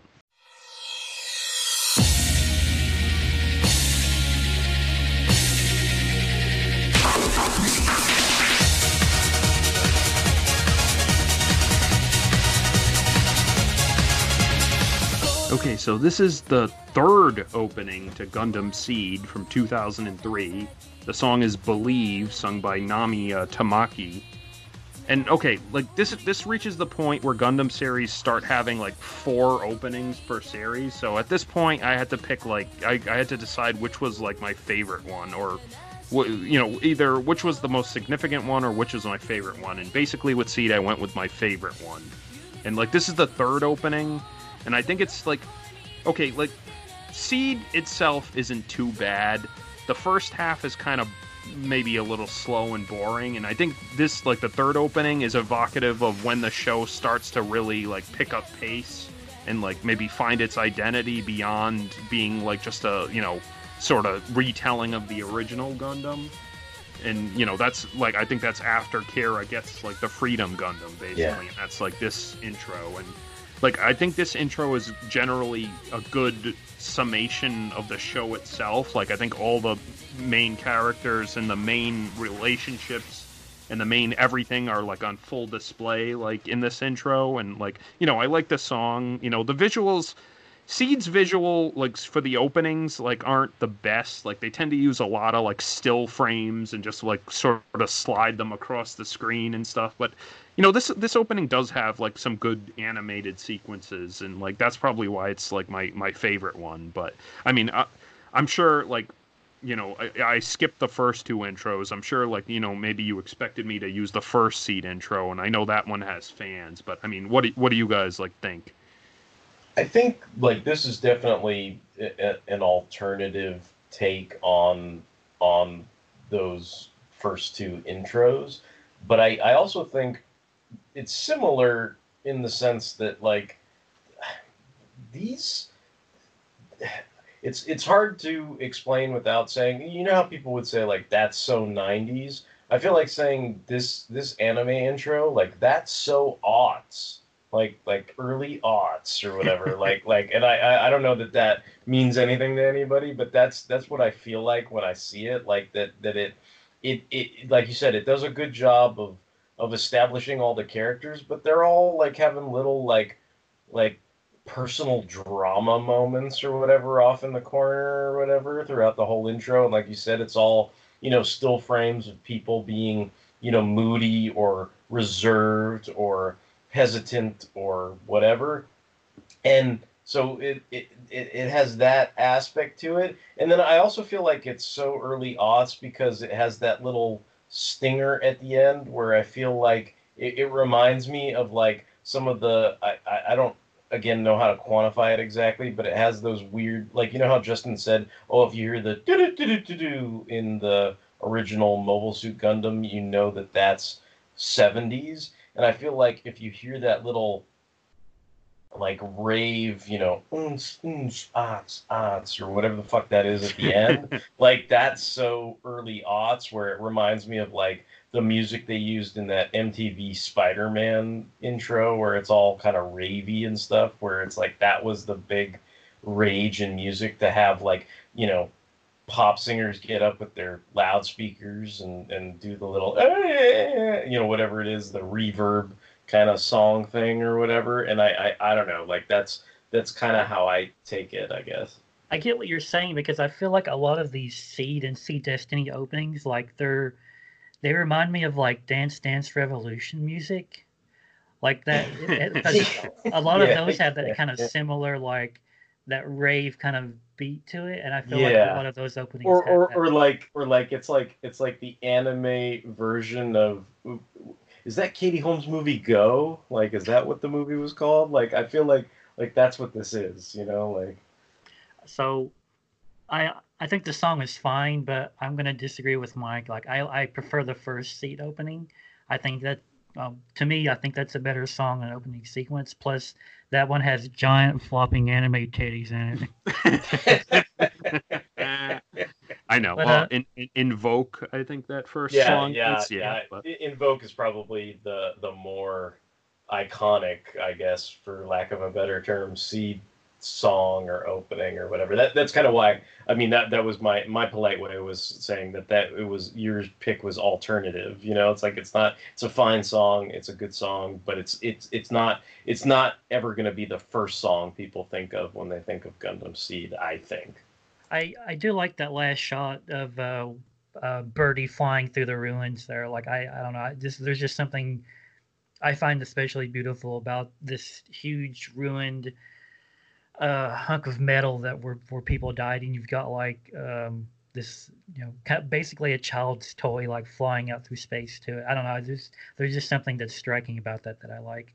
See, I fully admit, like, I just picked this one because I think, like, it was my favorite out of the four openings, and maybe not necessarily, like, the best representation from Seed, like, total. I just think, like I said, it earmarks where the series gets, like, good, basically. And Seed itself is not, like, the best Gundam series, and, like, I think I even disagree with, like, the main characters, like, characterization and morals, like, at this point in the series, but at least, like, I feel like he finds his own identity, and he's not like just like a sort of Amuro clone after that point. So yeah. Like, hey, I'm Kiriyamato. What are you making fun of me for?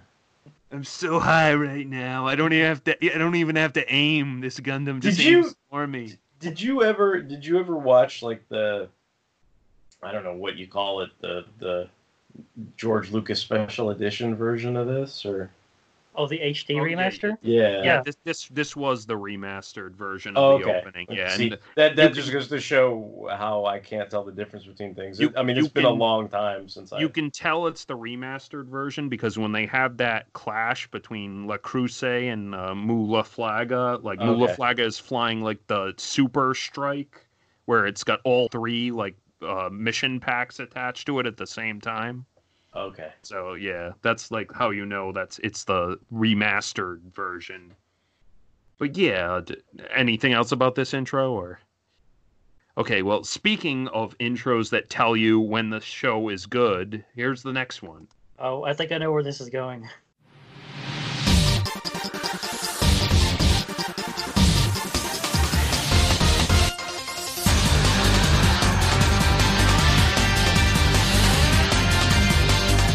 So, that is the first intro to Gundam Seed Destiny from 2004, titled Ignited, and sung by TM Revolution.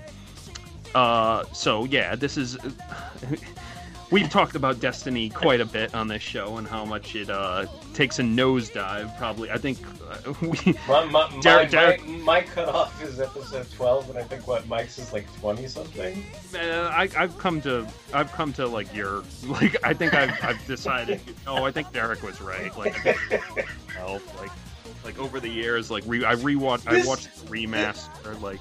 This is sad. I mean, this to me, this had a lot of promise. I was like, if Gundam Seed is a retelling of the original Mobile Suit Gundam, then Gundam Seed Destiny should be a retelling of Zeta Gundam, which is arguably one of the best long-form Gundam series, comparative in famous trilogies. It's the Empire Strikes Back of the Gundam franchise. Like if this is a remake of Empire Strikes Back, you get this notion. Well, I mean, people would lose their fucking minds if they tried to remake Star Wars, but they did anyway. But whatever. But the point is, if this is the Empire Strikes Back, right? Like you it comes with all these preconceived notions and high expectations and everything, and this show just for various reasons and a multitude of reasons could not deliver. And I think the song and the intro, I mean, as much as this is probably the best version of the, what you're saying, like when the show was at its best, which is probably like the first, dozen or so episodes, like this is the best representation of that. But I mean, all I can think of is the crushing, heartbreaking disappointment that the show gave me, and then on top of that, then that's compounded by then all I can think of after that is your funny ass video about poor Stella on this show, but like you do your can you hear me yell with the Simpsons thing, and so that's basically those are my two takeaways from this intro. So I do like this intro. Like I think it flows really well. Like I mean, it's still got that same Seed problem of just having still frames of people looking moody and stuff, and that's supposed to. I think I do like that still frame that like leads off the like cavalcade of still frames where it's like Athrun and Kira back to back, and then Shin's in the background like glaring murderously at both of them, like basically and like that's a good representation of why people liked Shin in the beginning, because Kira and Athrun were so like pious and idealistic and like, we got to protect everyone and, we can't be fighting. And then Shin is the like representation of the bad side of that kind of mindset where there are still victims, even if you want to protect people, and like those victims will not, cotton to your viewpoint and stuff, and like there's always collateral damage basically, and like you can't force your beliefs on those people who like ended up as that collateral damage. And that's why Shin was such a fascinating character, like first off, because I love that scene in the first like 5 episodes where like Kigali is like, we can't act like this, like we gotta be like all cool and good and whatever, and Shin like just fucking tells her off and like gives her the what train face and then walks off, and like I was like, yeah, like man, she needed to hear that, like fucking A, Shin, like awesome. Derek, I'm so glad you had me read that Punisher comic. So I can just perfectly visualize that panel from the comic now whenever you guys make that joke. So you did good, Mike. This is also my favorite Seed Destiny opening.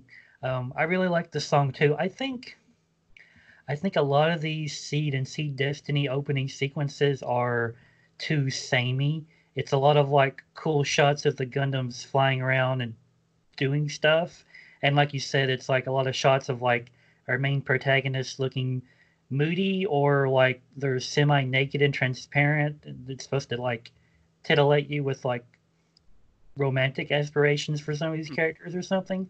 But yeah, like, you know, I okay, so I remember when we first started doing this show, Fanholes, I hadn't watched anything Gundam in a long time, and you guys, both of you, got me back into watching, and so I watched Seed, and I was like, Seed was pretty good, and you guys warned me away from Seed Destiny, and I was like, you know what, I can do this.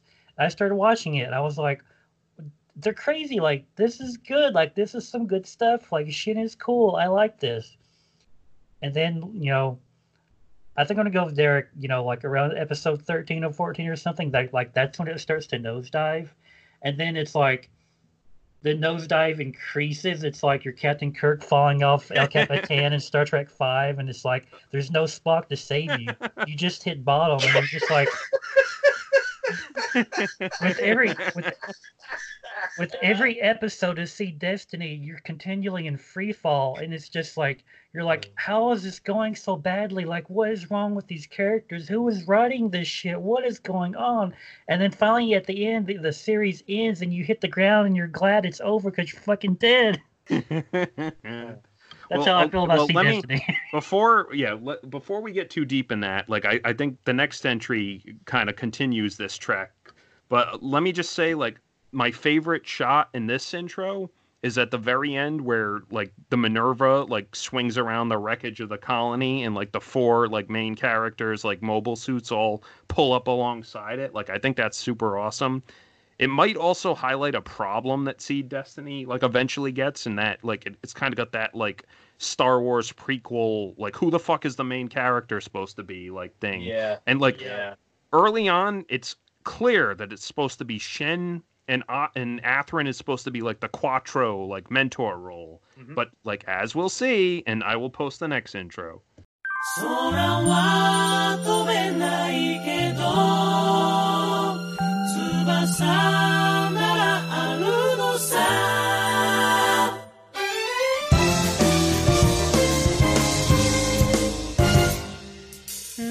Okay, so this is the fourth Destiny opening from 2005, titled Wings of Words, sung by Chemistry. What the fuck? P.U. This is the worst.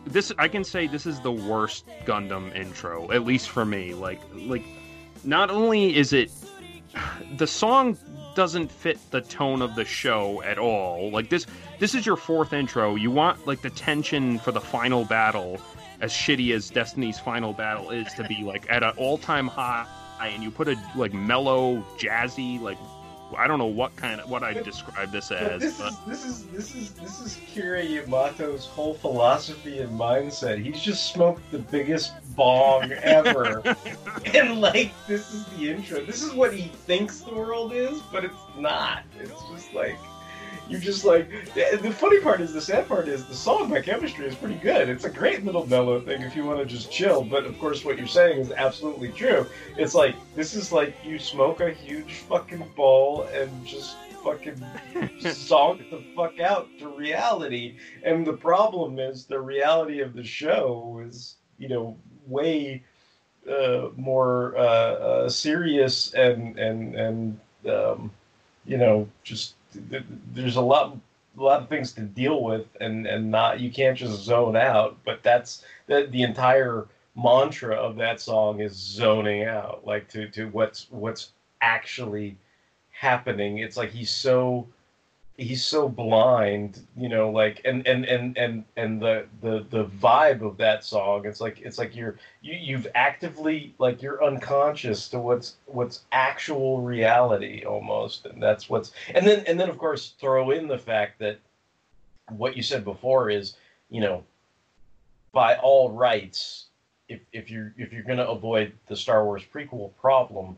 Shin should in fact be your protagonist, your lead character. If you're following, and Japan doesn't always do this, but if you're following the Hollywood story structure, you have one protagonist, and Shin is presumably that protagonist. But clearly in this intro, you can clearly see Shin's now been relegated to third billing, which, I mean, he's not even second banana to Kira. He's like third banana.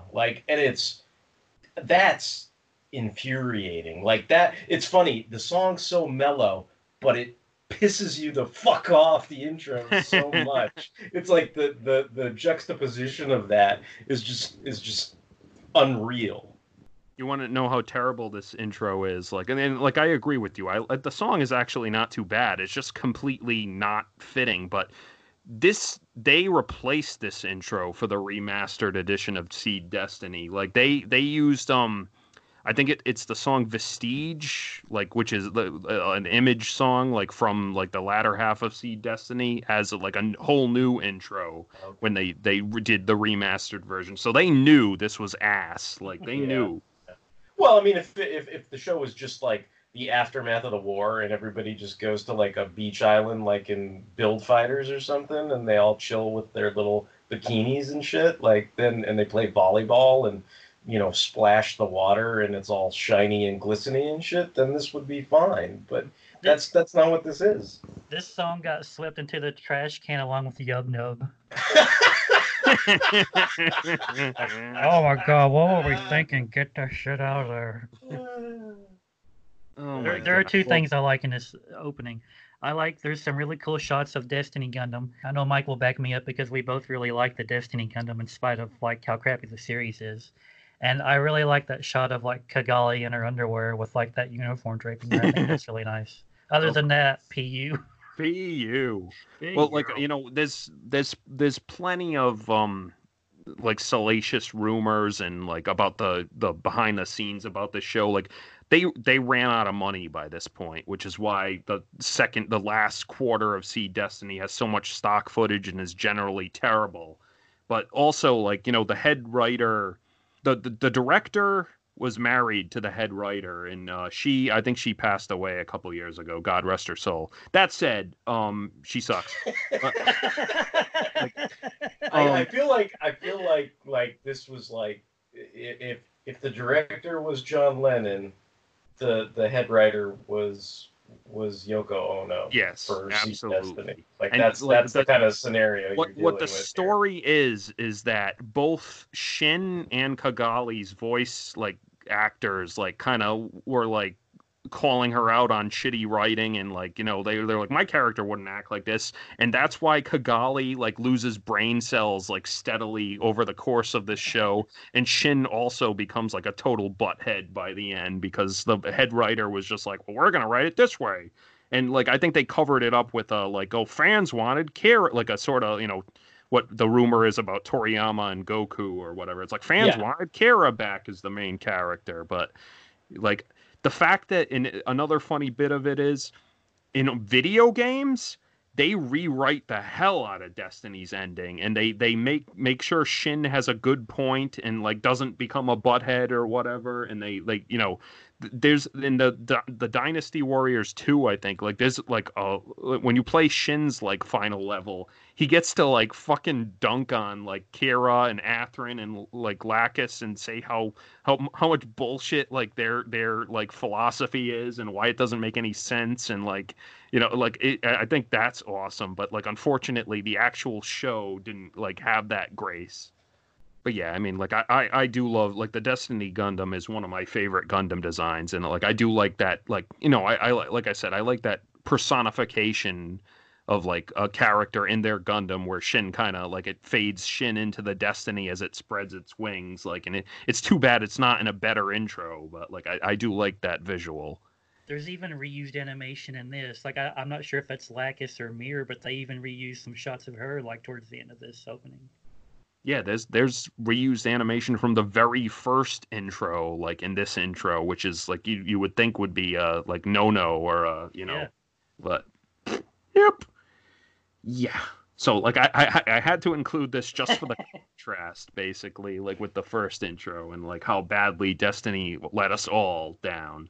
Even though I think it was like super commercially successful in Japan at least. That always shocks me, like because I know the Japanese, especially Seed, maybe not so much Seed Destiny, but kind of what you were, alluding to with the whole, oh, the fans want Goku to come back, type thing, and the same notion, and like the fact that they remastered Seed, is clear evidence of that, right? That it was popular enough to do another pass on that franchise and everything. But that always, I mean, like Justin said, I'm fine with Seed. Seed's got its moments, and it's a good Gundam show, but I don't find myself holding it in any higher esteem than I would any quote unquote average Gundam show. I mean, it's fine. But I don't know that it's worthy of all this revisitation and stuff, other than, if I guess maybe Bandai thought it sold, models out the wazoo or something, and that if that's the case, then I get it. But I as far as story and characters go, I mean, it's okay, it's fine until it gets into Destiny, when it's not. But otherwise, like, I don't, I don't see the zeal, the fetish for it or whatever. Like, I don't get why it's so beloved, I guess. Because of Mir's boobs. Yeah, maybe. Well, let's move on to bigger and better things. Let me post the next one.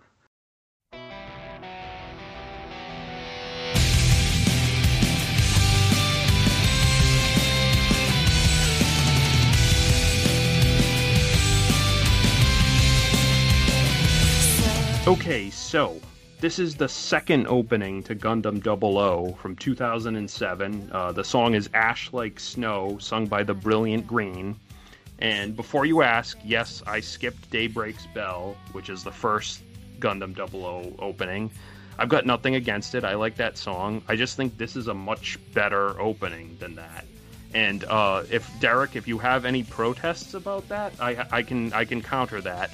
This opening gives Miss Sumeragi's boobs their proper due, unlike Daybreak's Bell. I was gonna say, like, that's my favorite part of the entire opening, so I approve. But like, I like this opening a lot better than Gundam, like Daybreak's Bell, like the first 00 opening. Like, I also like the bit where Luis like trolls the shit out of Saji. Like, I think that's hilarious when she like knocks him over and like tries to help him up, and then she runs off. Like, I think that's hilarious. I like all the action scenes in it. I just generally like this intro better. But like, Justin, what about you? Do you have any strong feelings about that? Or yes, and once again, I would disagree with your choice. I prefer Daybreak's Bell. I mean, this is a fine song, but yeah, I just prefer the first opening better. I think the first opening is a better sequence and a better song, but I mean, there's nothing wrong with this one. There's nothing wrong with it at all. It's got some really nice moments, but yeah, I just prefer the other one more. Sorry. That's fine. Like, I agree. Like, I had a list of reasons where I was like, okay, they're gonna fight me on this, but like, I'll explain. Like this is, it's weird. It's because it's kind of like Destiny, where this intro I think is evocative of where the show like gets really good, but like the show was good from the start. Like, Daybreak Spell is also a good opening, and the show was good like from the very start. But the first half of season 1 is like where it's like every episode is like, oh my god, that was awesome. Like like from episode like 14 to 25, it's like a streak of like 10 great episodes, and you're like that, I remember watching it like, week to week, and I'm like, oh man, like I can't wait for the next episode of Gundam 00, like after that point. Well, as soon as you said like on to better and bigger things, like I knew we were going to 00, and it made me smile, but just seeing this opening made me smile from, going from crappy Seed Destiny to 00, like instantly put a smile on my face. So like anything from 00 is make me smile. The only thing that makes me sad is what else this reminds me of is that you were not able to watch this show on Cartoon Network, and we had to watch those truncated, filled with tons and tons of dumbass commercials on the Sci-Fi Network type thing.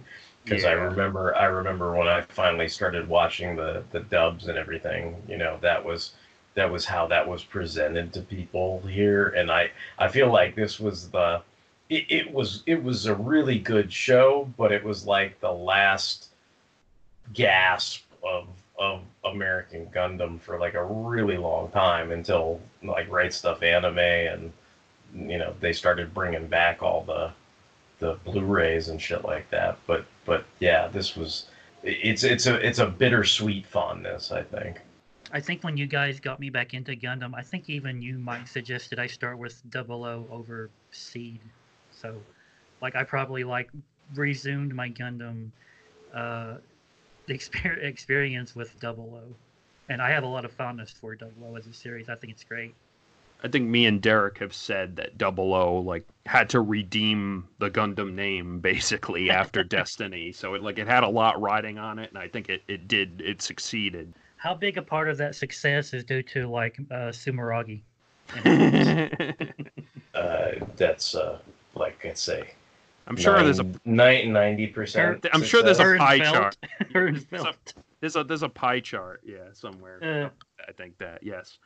But that's the same pie chart where it's like 90% of the success of season 1 was due to Miss Sumeragi, and then 90% when season 2 comes on is my disappointment at what happened to her boobs. But you know, you know what else this immediately made me think of, Mike? Your supercut of Marie Pharmacy, Marie. I do like the last bit of this intro where it kind of keeps it introduces the Throne Gundams, but it kind of keeps them in shadow because and it not only to hide them from spoilers, but it's also kind of evocative of their role in the story, where when they were introduced you were like, who the fuck are these guys? It was kind of mysterious and stuff. And then it's also funny because it turns out the Throne Gundams are kind of like a massive decoy for the real enemies of the season. I don't know, it works on a bunch of levels to me. And I also I mentioned way back when we talked about the Zeta opening, it's the intro ends with the Exia getting its shield destroyed, and then it emerges from a cloud of smoke drawing its beam sabers, and I think that's a sort of loose homage to that. So I love the part in this opening where you see both sides of Alleluia, his normal side and his more manic side, should we say. I love that part. Yeah. And I think there's again, it's a good representation of the forces allied against the Gundam Meisters, with all their rivals leading a massive army of grunts against them. I think that's a good visual representation of what that show, the message of that show basically, or the general plot of it. I get why you picked this. I see your Mike logic in this. It's not a bad opening at all. I knew I was gonna have a fight on my hands with this one, so I was kind of when I had to cut some, I was like, oh, you know what, Daybreak's Bell, and I like that intro, but I just like this one better, basically, and that's fine. And, yeah, but let's move on because we're not out of 00 territory yet.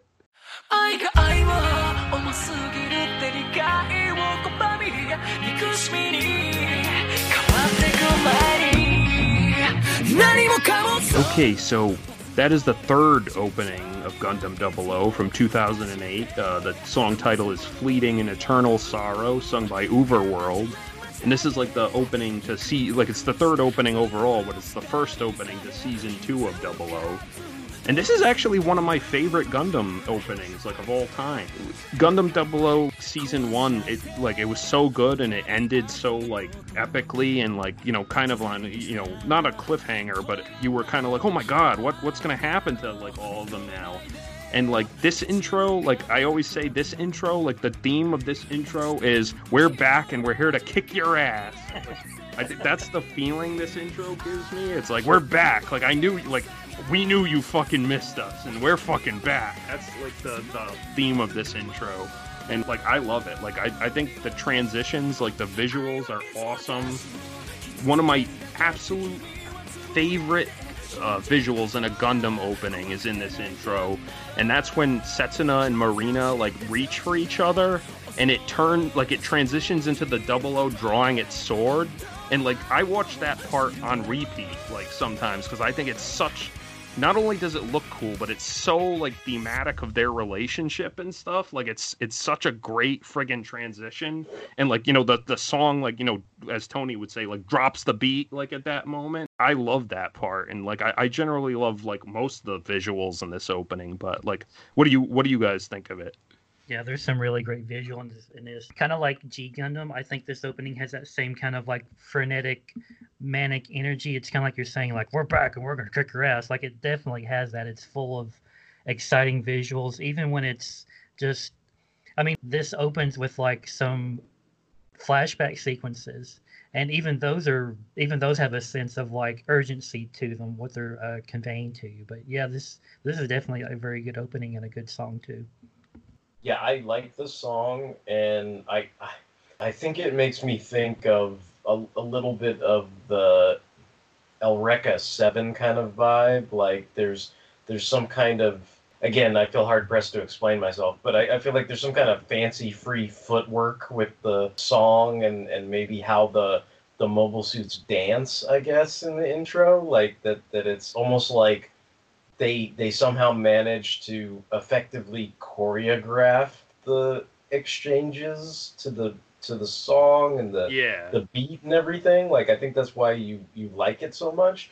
Of course, I want you to do a Cable what happened when we go from Miss Subaragi's boobs from season 1 to season 2 or whatever. She apparently had breast reduction surgery off camera or whatever, but hey, it's fine. Like this is a good intro. Like the animation's great. Again, like you said, this is something that you were looking forward to, and it delivered for you.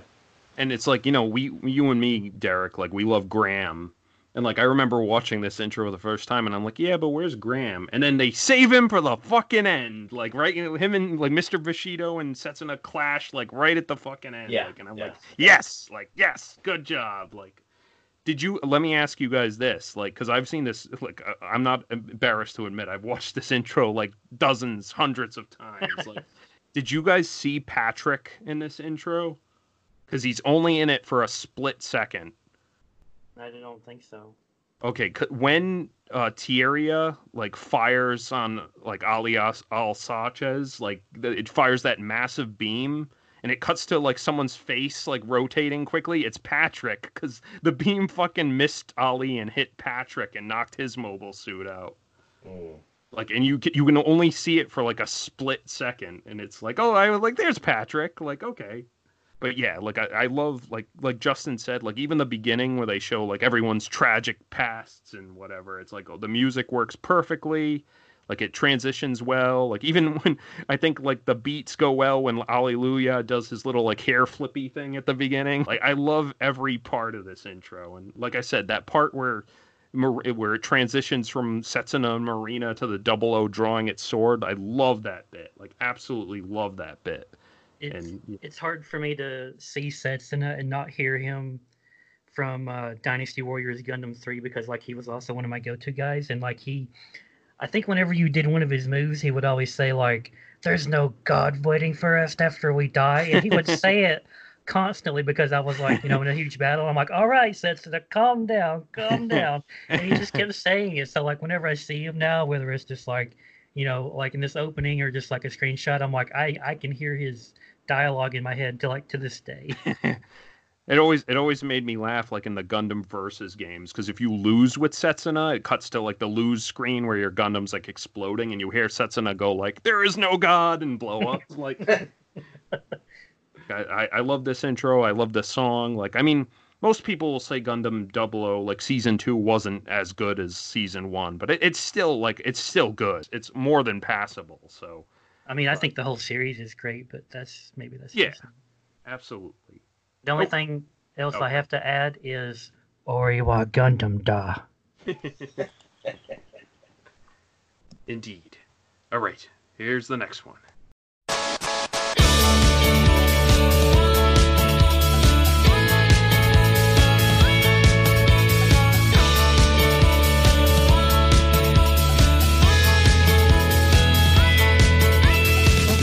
first opening to Gundam Age from 2011.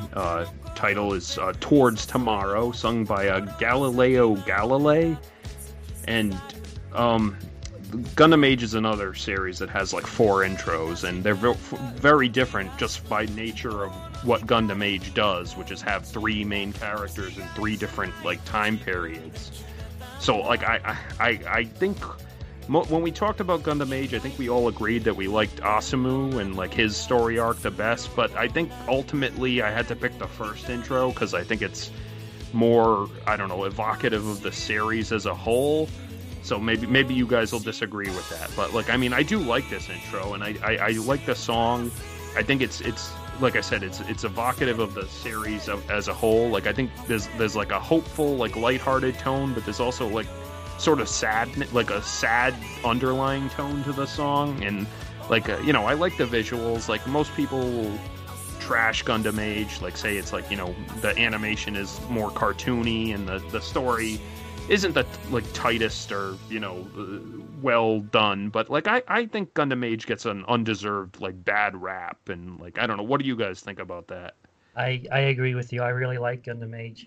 I like the change in the art style. I like how the characters appear more rounded in their appearance. Like as soon as you put this up and the music hit, I was like, ah, because I really like Gundam Age, and this opening, there is a kind of underlying sadness to it, and I don't know, I think it hits more because if you've seen the whole series, like you've seen what happens to some of these characters, you've seen them grow up and change, like especially our main character here, like seeing him here, like as a happy young kid, like he is not at all happy or content when he's an old man. Yeah. And that's part of the sadness. But like this song, I mean, it's a different kind of cat. It's not the Dance Dance Revolution type of Seed and Seed Destiny. It's a very kind of mellow, I think it's kind of relaxing in a way. It's just like, it's that sense of, I'm a kid, I'm going to have an adventure out in space, everything's going to be cool. And of course, later on, we know things are not going to be cool. But this is that early, hopeful, young energy to it, and I really like it. I like the way they synchronize the editing with the musical refrains, you know, because there's you know, some words, they're usually repeated as a refrain towards the end of a measure, and then they tend to show you different things, like either different characters in the refrain, so you get to see like different expressions and types, or sometimes they're different mobile suits with the refrain, and so it's a way to introduce you, but in a very it's interesting because it's not like a lot of the other intros. You know, you'll have what I think Mike's referred to as, sometimes you have these static images, and sometimes you have a static image of a collection of characters, or there are characters that are, you know, divided, so they slowly move apart from each other. But this is more like a very quick, at a quick clip, they're kind of showing you sort of the staccato beats of a supporting cast and the staccato beats of different mobile suits in the show within the musical refrain, I guess. But yeah, I mean, you know, I like it. I think I agree. Like, I don't have any intense hatred for it. Like, it's weird. I think there's a tendency that if something doesn't have the visual appearance of the real robot genre, if it doesn't look either explicitly stylish, like, you know, we've mentioned, you know, 0083 and Zeta Gundam having either that explicitly stylish anime and something that most people consider a little more realistic, you know, because it has those what I guess what people are calling a cartoony aspect, that somehow that diminishes the returns on the nature of the real robot genre, as if somehow it's less dramatic because a character's face is rounded, or because they have, like, you know, turquoise green hair, you know. And I'm kind of like, that's never really computed to me. You know, like that. I don't get why. I don't understand how you can make that assumption. You know, it's like so. Who gives a shit what his hair color is? You know what I mean? Like that has nothing to do with the dramatic intent of the story or anything. So yeah, I do think it kind of gets a bad rap as far as that goes. It boggles my mind how Age seemingly failed or did not live up to Prophet expectations, but See Destiny was seen as more successful because and See Destiny in its own way is just as ridiculously cartoony and outlandish, right? Yeah. I mean, you know, nobody has hair like that, you know, like you know. I could swear, and when we first talked about Age all those years ago, that like you can, because I remember you talking about this where. It must have been Mars or someone was kind of like, you know, how can we take him seriously? He's got turquoise hair or something. And you were like, are you fucking insane, man? Or something like, I forgot what you said, but you like, I just had like deja vu when you were talking about that. But no, I mean, I think it's a good show. I think it's an interesting idea, you know, like what you're talking about, to see the generational aspects of war and how it impacts people. And I think the character designs were probably very purposeful. It's like I think Gundam shows with the political intrigue and elaborate nature of the stories and how there's a lot of things to keep track of. I think they were just trying to do the audience a solid. It's like, dude, when you see him in the past and when you see him as an old man, there's no mistaking who that character is. I mean, that's why they do that stuff. That's why they do it in superhero comics where people are bright and colorful. It's so you can tell in a team people apart from one another, you know, so they don't all look like, you know, if it's all Hawkeye, Steve Rogers, and Hank Pym in bikinis, like you don't know, dude. You don't know who's supposed to be who. But when they have their bright outfits on and they're all visually distinct from one another, then it's really easy. And to me, I think that was just a narrative storytelling tool for the generational aspect of the story. I mean, if you really want to nail down the whys, you know, and wherefores of everything. Yeah, very well put. And anything else about this or Age in general? Because this like I said, I only picked one from Age. Just watching this first opening and us discussing it makes me want to sit down and watch it again. I guess it just reminds me I need to get that second Blu-ray set. I still haven't got that. I do love the mecha design of Age too. Yeah. Like, and even in this intro, it's like the most simple like mecha design. Like they get more complex as it goes on. Like I love the enemy designs. Like they're all like wacky and like cool looking, and the Gundams are pretty good too. So I mean, yeah. And I was happy that Build Divers like was using some Age suits as like, you know, some of its main suits when it began. Like I really appreciated that. Yeah. All right, well, let's move on. Wait, I forgot one thing. Say Harto! Of course.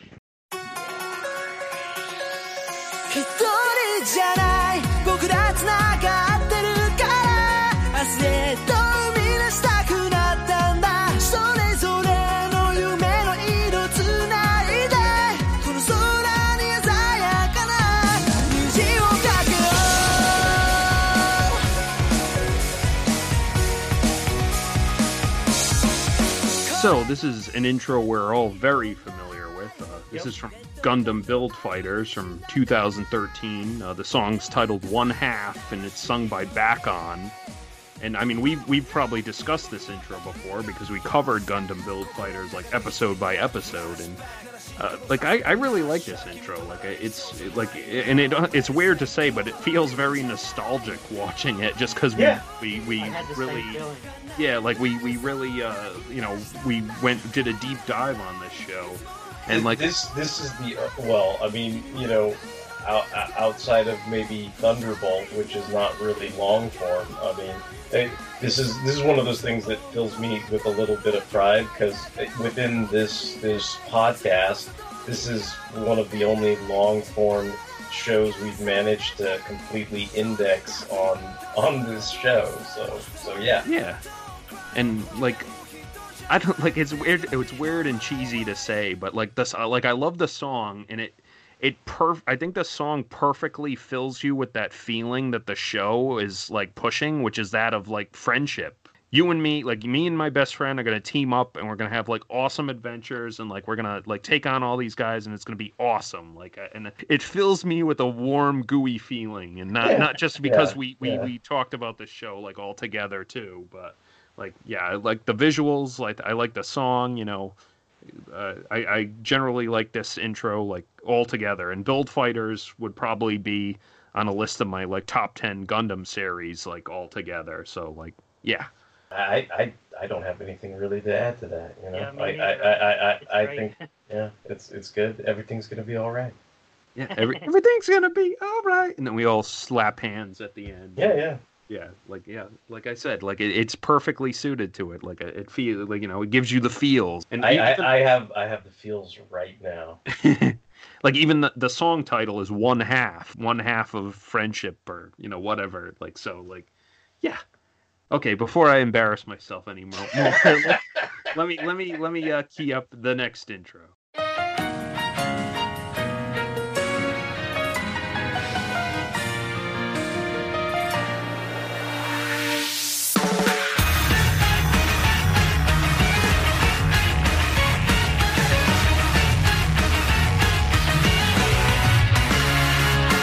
This is the first intro to Gundam Reconquista in G from 2014.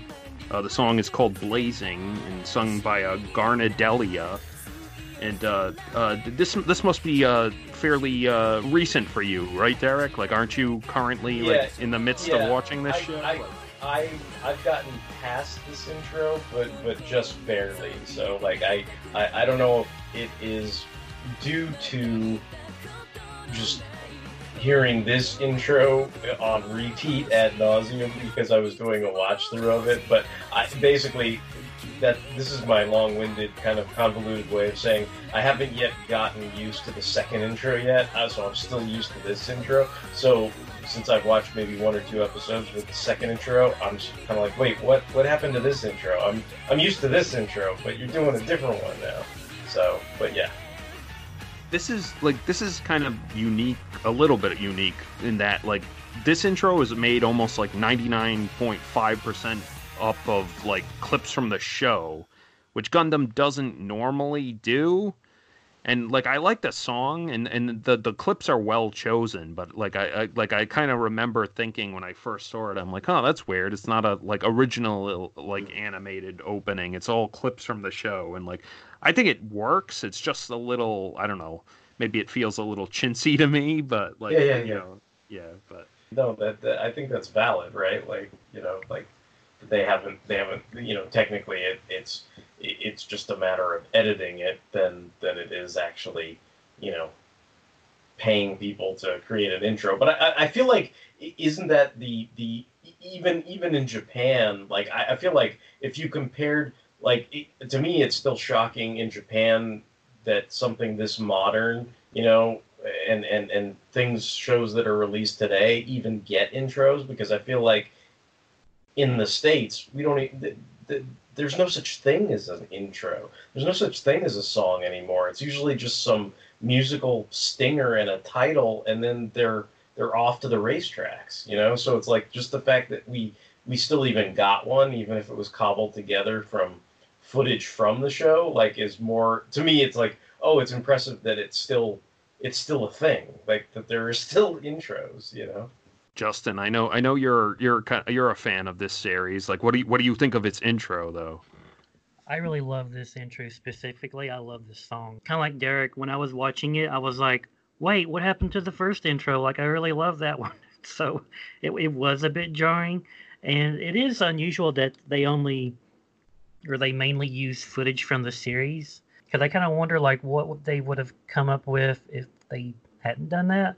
But I don't know. I think it was a way for them to tell you like Reconquista is going to be different, because it's like, okay, Age had a different art style. Reconquista has its own art style where everything feels a little sketchy. Like everything is not quite as polished. Like there's not a whole lot of like, well, I mean, there's some, but there's not like an overabundance of like computer generated Gundams or characters. Like there's like you can look at some scenes and you can see like the pencil work and the characters or even the Gundam themselves, and like I think that's really great. But just like when we were doing this, when we were planning this episode, and you were like, "Is there anything you like specifically, want to discuss?" Like at the time, I was like, "No," and then like as I was going to bed and I was replaying stuff in my head from the day, I was like, "Shit! I should have told Mike to include like Reconquista and G's first opening because I really love that." Like,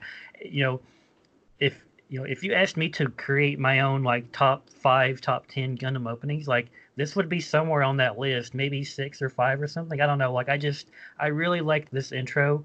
The series itself, I do like Reconquista and G. It's just so. It's a little bit weird and it's so dense. Like not in that like how like Plinkett makes fun of like, oh, it's so dense, there's so much happening on the screen. It's like it's not that ironic dense. It's like there's so much going on with all the characters and political situations and alliances and backstabbing and motivations. It's like there's so much crammed into like 26, 25 episodes. Like you need to sit down and like digest it.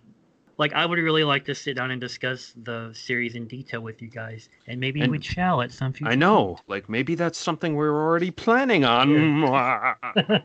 Maybe that's part of our evil plan. But yeah, like, I really love this song, and I really like this introduction. I think it's, like, no matter, like, what I said about it being chintzy, I think it's impressive that the opening works so well just using the song and the editing, like, with existing clips. Like, and I think my favorite part is actually, like, the very end where, like, the G-Self, like, flies at the screen with its shield. Like, I think it freezes on that image. Like, I think that's super badass. I always like the scene of, like, Raraya, like she's got her arms up to like the G-Self and she's saying something to it. I don't know, just of all the wackadoo characters in this show, like I think I love her and her goldfish the most.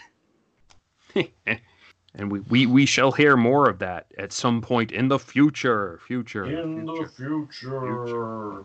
I was just gonna follow up on Justin's comment about the pencil-like line work that you can see in the intro and in the show, and I think I might just put forward the supposition that I think that's a little bit carried over from Overman King Gainer. Like I feel like I see Tomino did some Turn A and whatever, and then the next show I watched of his was Overman King Gainer, and I think if you watch that and then watch Reconquista and G, or maybe vice versa, you might see the parallels that I'm seeing. It's like when, I don't know, like Keith Giffen got his 5 year later Legion style, and it's a little different. And then you see like, oh, okay, that carries over into like, maybe a different style in Trencher, but in between that time when he did the Heckler was kind of like the 5 year later Legion,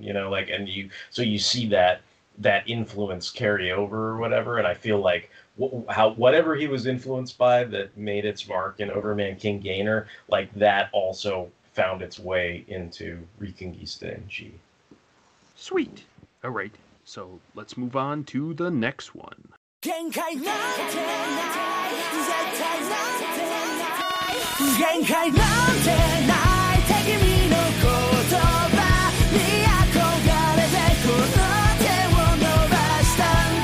So, this is the first opening to Build Fighters Try from 2014. Song title is Cerulean, sung by Bakon. It doesn't want to make you fight in a tournament.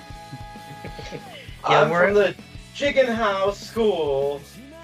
Whereas the first series was all about friendship and stuff, like this one is like, let's build some gunpla and make them fight. And it definitely gets that across to you because, like, there is some visualizations of like clipping Gunpla from its little Christmas tree thing and putting it together. And then once it gets past that, it's all about like, we're gonna fight, guys. We're gonna have a whole lot of mobile suit battles. We're gonna have some crazy wackadoo like variants of Gundams like you've never seen. Like, I know you guys prefer the first series, but like I really like Build Fighters Try a lot. I've got more Gunpla from this series than any other Gunpla series. I think like Build Fighters Try is okay. Like I think I like this intro and I like the characters in the show, but I also think this intro lied to me, so maybe that's why like I have a sour feeling towards it sometimes, because that the kid who has the Destiny Gundam, like I think his name is Simon, like in the show, this intro led me to believe he would be like what's his name? Who's the main character? I can't think of his name now. Jigenhao. I don't know. Yeah, Jigenhao kid, like him. I'm from the Jigenhao school. Yeah, I thought he was gonna be his rival because they have that cool like rival clash in the intro, and I was like, and then like that kid like shows up for one episode, fights him, and then is basically like a background character for the rest of the series. You know what's weird about this show is there's like 5 different rivals you think are going to be the main rival, but it's kind of like, in Sea Destiny, it's like, who is your main protagonist? Like, I don't know who to really root for or who the focus is of this series. It's like, I'm not sure who like the main antagonist is or like who to like boo the most. It's Sakai Kamiki is who you're thinking of, right? That's it. Yep, Sakai. Okay. That's I was racking my brain. I couldn't think of who the hell he was yet, but is it just me? Does this take like a page from Epic Battles of Rap or something? Is that why they have that little like breakdown in the middle of it? Is it like people are like you said, this is all about this intro and this song? It's not so much about the friendship aspect from the original Build Fighters, but Try is about the competition aspect and the kind of put down aspect, I guess, and maybe that's what that's supposed to be evocative of. It's like Eminem trying to get into a rap battle, but instead it's like these kids trying to get into a gunpla battle. I mean, I don't know. I could see that. I mean, it does have like it has that weird Japanese attempt at rap. Yeah, it's got that little like instead of a guitar riff, it's got like a rap riff in the middle of the song where he's like, it does have the words "flame on" at the end, like "flame on," like, flame on. Yeah. Like I said, I think Try is okay. Like I think it kind of let me down in a lot of places, and like I think maybe that's because it's got too many characters, and it kind of veers into that like who's the like Justin said, like who's the main antagonist, like, and who's the main protagonist. And well, I mean, we know who the protagonist is, but.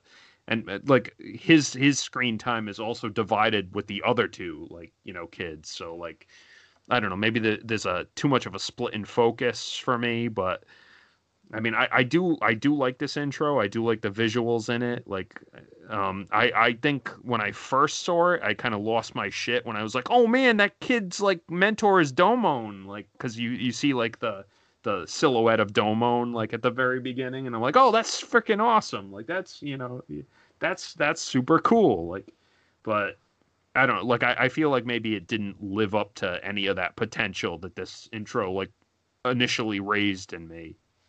But yeah, I mean, I do like the mecha design. Like you said, Justin. Like it's got a lot of cool like mecha designs in this show. Yeah. I mean, this is where Tryon 3 came from, right? And that's like. That's amazing. Freaking boss, yeah. Yeah. Tryon 3 is awesome, yep. I love that character. I'm sorry to get off track, but like I love that character, and I love how like at the end he makes a mobile suit out of like what's her name when she's freaked out about it. Oh yeah, Fumina. Yeah. Yeah, Fumina. Like I think Try. Like I know you like it, Justin, but I would like give the nod to the original Build Fighters like over it. I mean, I like Try. I don't know that I had the same high expectations or same anticipation of its potential. I think I took it as it came, and I think I found my amusement where I could get it, and I do see what you're saying about maybe potentially being somewhat frustrated with the lack of a consistent rival, but I think I was at this point kind of rolling with whatever punches there were, and I think I still enjoyed what I watched.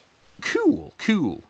All right, we've got 2 more left. So, and I think Derek's seen the first one, and I don't know if either of you have seen the last intro, but like, let's go for it.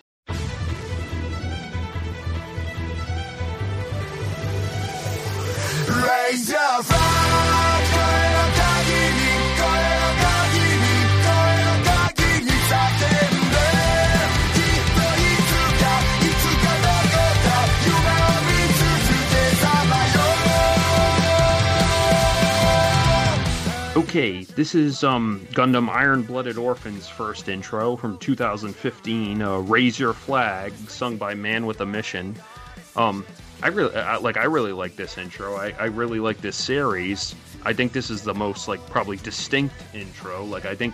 I remember our good friend Zach, Steeljaw, telling me that he liked this intro so much he would play this song at work, and people would ask him where's this song from? And he'd tell them it's from a Gundam series. It's a super cool song.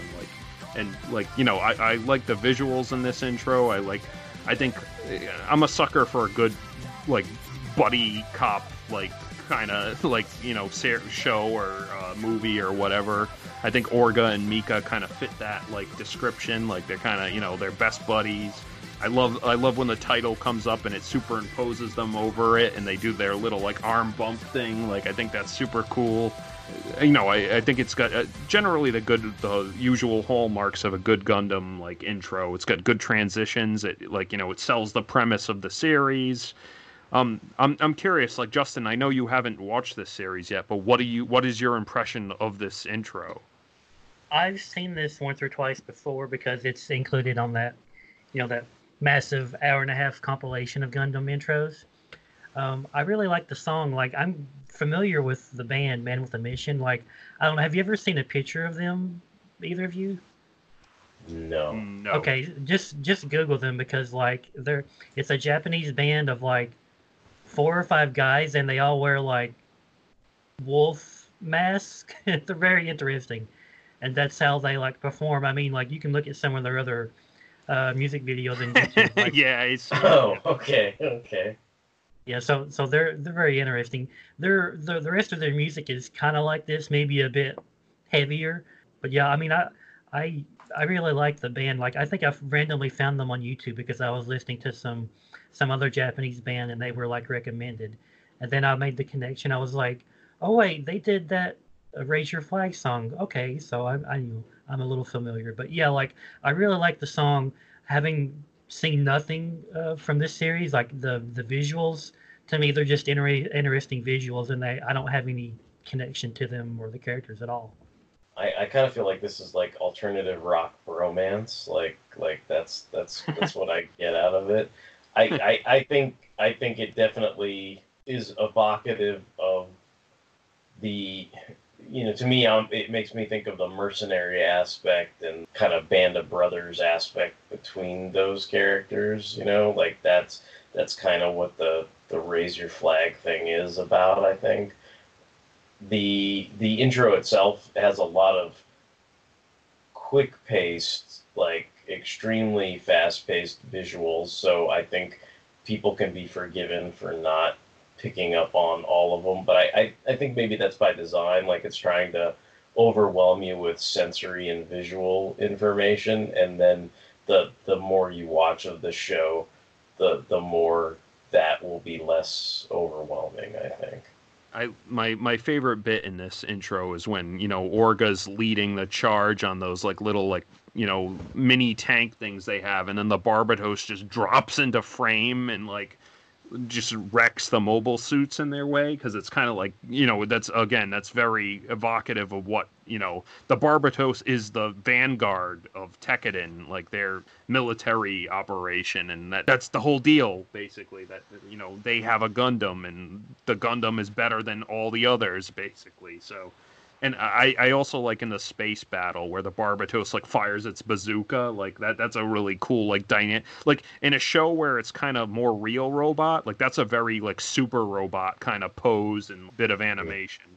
And I also like this is one of those intros that evolves over the course of like the as it goes on, and like the Barbatos and the opening changes based on the equipment it uses in that episode, and also the quick shot you get of Naze, the guy in the hat. I think like his harem of wives, like they add one like as each intro goes on until he has like all like 9 wives with him, like in that shot. So like but like I mean I really like Iron Blooded Orphans. Like I think it's a great series. Like and like I hope this entices Justin to watch it eventually, like one day. I will one day. Yeah, we will discuss it at some point in the future. I mean, I really enjoyed building that model kit that Derek sent me for my birthday. So that kind of I was like, man, this is a really cool suit. Like I should sit down and watch this, at some point. Nice. All right, so we are down to the last one, and I think maybe Derek has seen this intro. I don't know if either of you guys have seen this series though. So let me post that.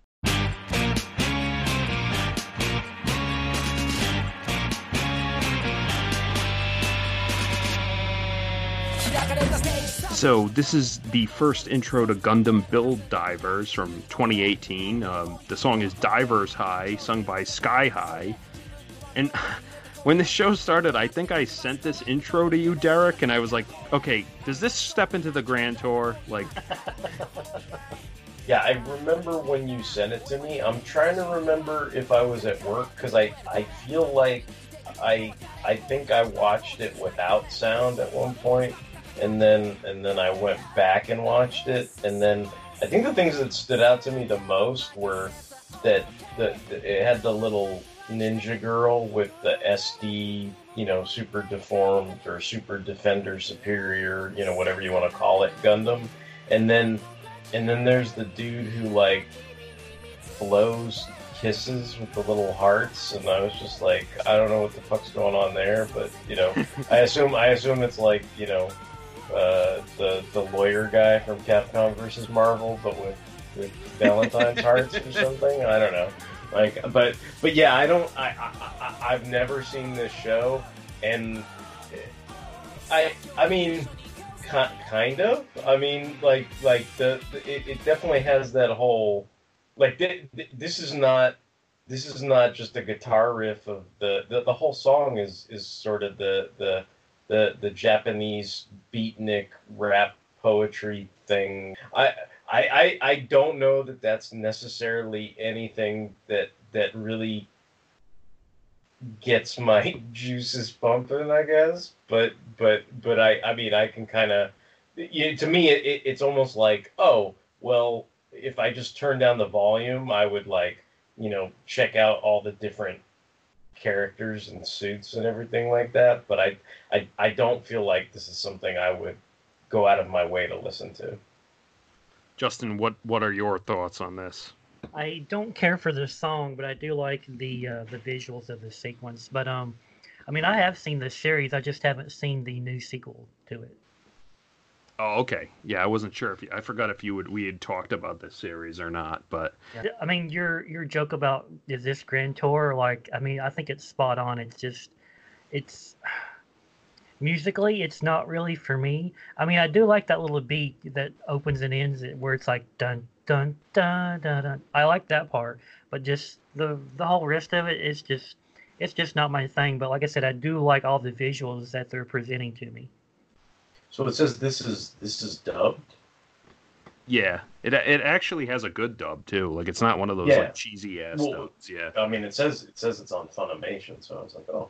Yeah, I only watched it subbed when it originally aired, but it actually has like a pro dub by one of the LA studios, I think. So okay, but I mean I don't know, Justin. Like I think Build Divers is all right, but I don't think it has like any real stakes until like maybe the last 5 episodes, like where there's like actually something to fight for. Where they're for the first like 20 episodes they're just like let's dick around in this magic fantasy world or whatever, and then finally in the last 5 episodes there's like, oh, there's some serious stakes now, like kids, like watch out, like. But yeah, whereas I really like Build Fighters and Build Fighters Try, like I felt like there wasn't a whole lot for me to latch onto in this series, and kind of like you said, there wasn't a whole lot like at risk until like the last few episodes when they're fighting over that the AI chick or whatever she turned out to be. It's like, oh, we got to save her. No, we got to kill her to save our game. Oh, okay. Well, finally, you got some kind of conflict and to actually motivate some of you guys to do something. Yeah. I mean, I think I don't think I care for the step into the grand tour type rap, but I think eventually the song like kind of gets like into a groove where I can groove to basically like. But step into the gunplug. Yeah, exactly. Yeah, I don't know. Like maybe the second opening to this series is a lot more like traditional, I guess, Gundam series, or at least like Gundam Build Fighters series. But like, I mean, this one was the more infamous one, so that's why I picked it. What is that? The personified mouse wearing the what is that? Well, it's like it's inside a game, so they have like Oh. avatars, and some of them are Is he- basically have furry avatars, basically. Is it a koala? Like what the fuck is it? I thought it was a ferret, but I don't know. Okay. I could be wrong. Okay. I'm fascinated. I'm like, what? I almost said it was a ferret, and I was like immediately like, no, that's Pokemon, you idiot. I feel like see, this is me having a normie moment where I'm like I don't recognize like Lori Lamaris or Bat Cow, and I'm just like what the fuck is going on here? Why is this ferret in a Xeon uniform piloting a mobile suit? Yes, yeah, Yeah. exactly. And if you watch the series, that explanation will be forthcoming. Well, Okay. maybe. I don't know, actually. I don't think there is an explanation, But anyway, like, that's the end of it. Like, I tried to pick, like, maybe I picked a couple of my favorites over what would be more well-known. But, like, are there any intros I didn't pick that, like, we haven't talked about that you guys would like to bring up? The only one I would like to mention that I haven't already mentioned is, and this goes back to Gundam Wing. I really love Rhythm Emotion. It's also by 2Mix. And I think they only used it for, like, the last 9 or 10 episodes of the series, which is kind of odd. But yeah, like I mean, I love Just Communication, and I love Rhythm Emotion. It has like its own, like as you say, Mike, like Rhythm Emotion is a good like indication of like where you are in Gundam Wing. It's like it's past the whole like blahness that Derek tells you about is like in the middle of the series. It's like we're getting towards like the last 9 or 10 episodes. Like we got some big things at stake. Everyone's fighting. We're out in space. Like, go. But I really love the visuals, and I really love the song Rhythm Emotion. I think it's great. I was just gonna say, like, the only other one I might have included, but I didn't because it's kind of like spoiler-tastic, and I don't think either of you. Well, I know either of you haven't seen it. Is like the third Iron-Blooded Orphans intro I like, and it's kind of got that same vibe as the third Double O intro, where it's like we're like because it was after a hiatus, and it's like back for the second season, and we're like we're back and we're gonna kick some ass. Like, so like it's called a Rage of Dust, and like yeah, like I really like that intro, but and it's got a homage to like I mentioned way back in the Double Zeta where the protagonist's hand turns into the hand of the Gundam, which I always think is like super cool. So. Yeah, I can't. I mean, I don't think it's fair. Like, there's songs I can think of, that I like. Like I said, I like the one from F91 at the end, but I can't think of any. I feel like you did a pretty good job of at least representing all the different shows in the Gundam franchise. And yeah, we may have some minor disagreements over, or I don't know, not so much a disagreement, but if you're picking something because it's your favorite, it's your favorite. Like, so there's no real disagreement. It's just you picked your favorite, and it's still representing the show. I think maybe some of us might suggest, well, hey, this one is the more memorable or more iconic song to pick from that franchise. But other than that, like, I don't know. I guess right now I'm so fucking fried. I can't think of of anything. At this Yeah, point, you know. this was a long one, and I thank you for both of you for indulging me. I just thought, this is usually a fun time for us. Oh yeah. Even, No, yeah, I'm having fun. I feel like now it's like I feel like we've taken like a 4-hour SAT, and then you're like, hey, any other math problems you guys want to do? And I'm kind of like, fuck, I don't know, dude. I don't know, man. Well, Derek, you have blue hair, so I can't take you seriously. Nobody takes me seriously anyway, so don't worry about it. It's time for Derek to smoke his bowl, listen to some Seek Destiny jazz. Hey, whatever, man. Whatever. Turn on the auto targeting system and let it rip. Like, we're just gonna target all the fucking legs and hands and just sit back and chill. And flip the turn nuclear explosion off button.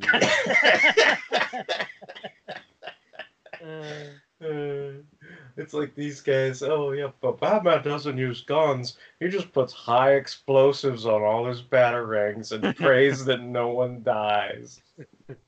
So what we're saying basically is maybe like Shiro Amada should have brought like Kara Yamato into like faux Vietnam, like, and then he could have he could have had the firepower to back up his ideals or whatever. So yeah, I guess, yeah.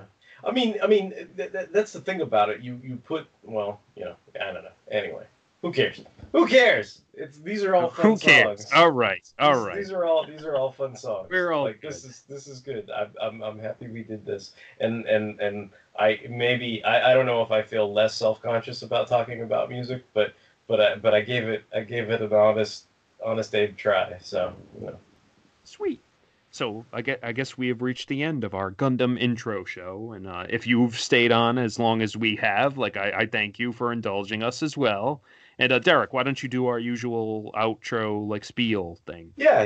If you've enjoyed listening to this episode of Mobile Suit Mondays, we have all of our shows on the backlog over at fanholespodcast.blogspot.com, so you can check out the backlog of our episodes there. If you like Mobile Suit Mondays, we've got plenty of other shows. We've got Toku Thursdays, Sentai Saturdays, we've got Big in Japan, where we talk about anime, we've got Comics Motherfucker, Do You Read Them? We've got the Fanholes Podcast proper, we've got Justice Not Entirely Dissimilar to Lightning. So if you like Mobile Suit Mondays, consider checking out some of the other shows. We can be streamed on Stitcher Radio. We're on Apple Podcasts. We're also on Spotify and, I don't know, Google Play, I think. Yeah. And then if you have any other comments, questions, and or concerns, you can email us at fanholespodcast@gmail.com. Thank you, Derek. So this is Mike signing off. Raise your flag.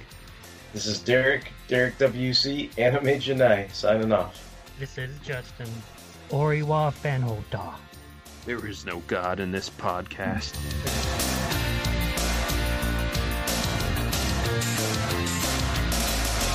激しい痛みは誰のためそれがやっとわかる気がするわ巡り合いはそう奇跡なの幾億の星がさまよう空さよならが教えてくれたのあなたの本当の優しさ誰よりも大事な人だと胸を張って言えるわいつの日も光る風の中微笑んでるあなたがいる Great don't break up peace forever その眩しさを見つめてる Don't break up peace forever 熱い瞳に焼き付けて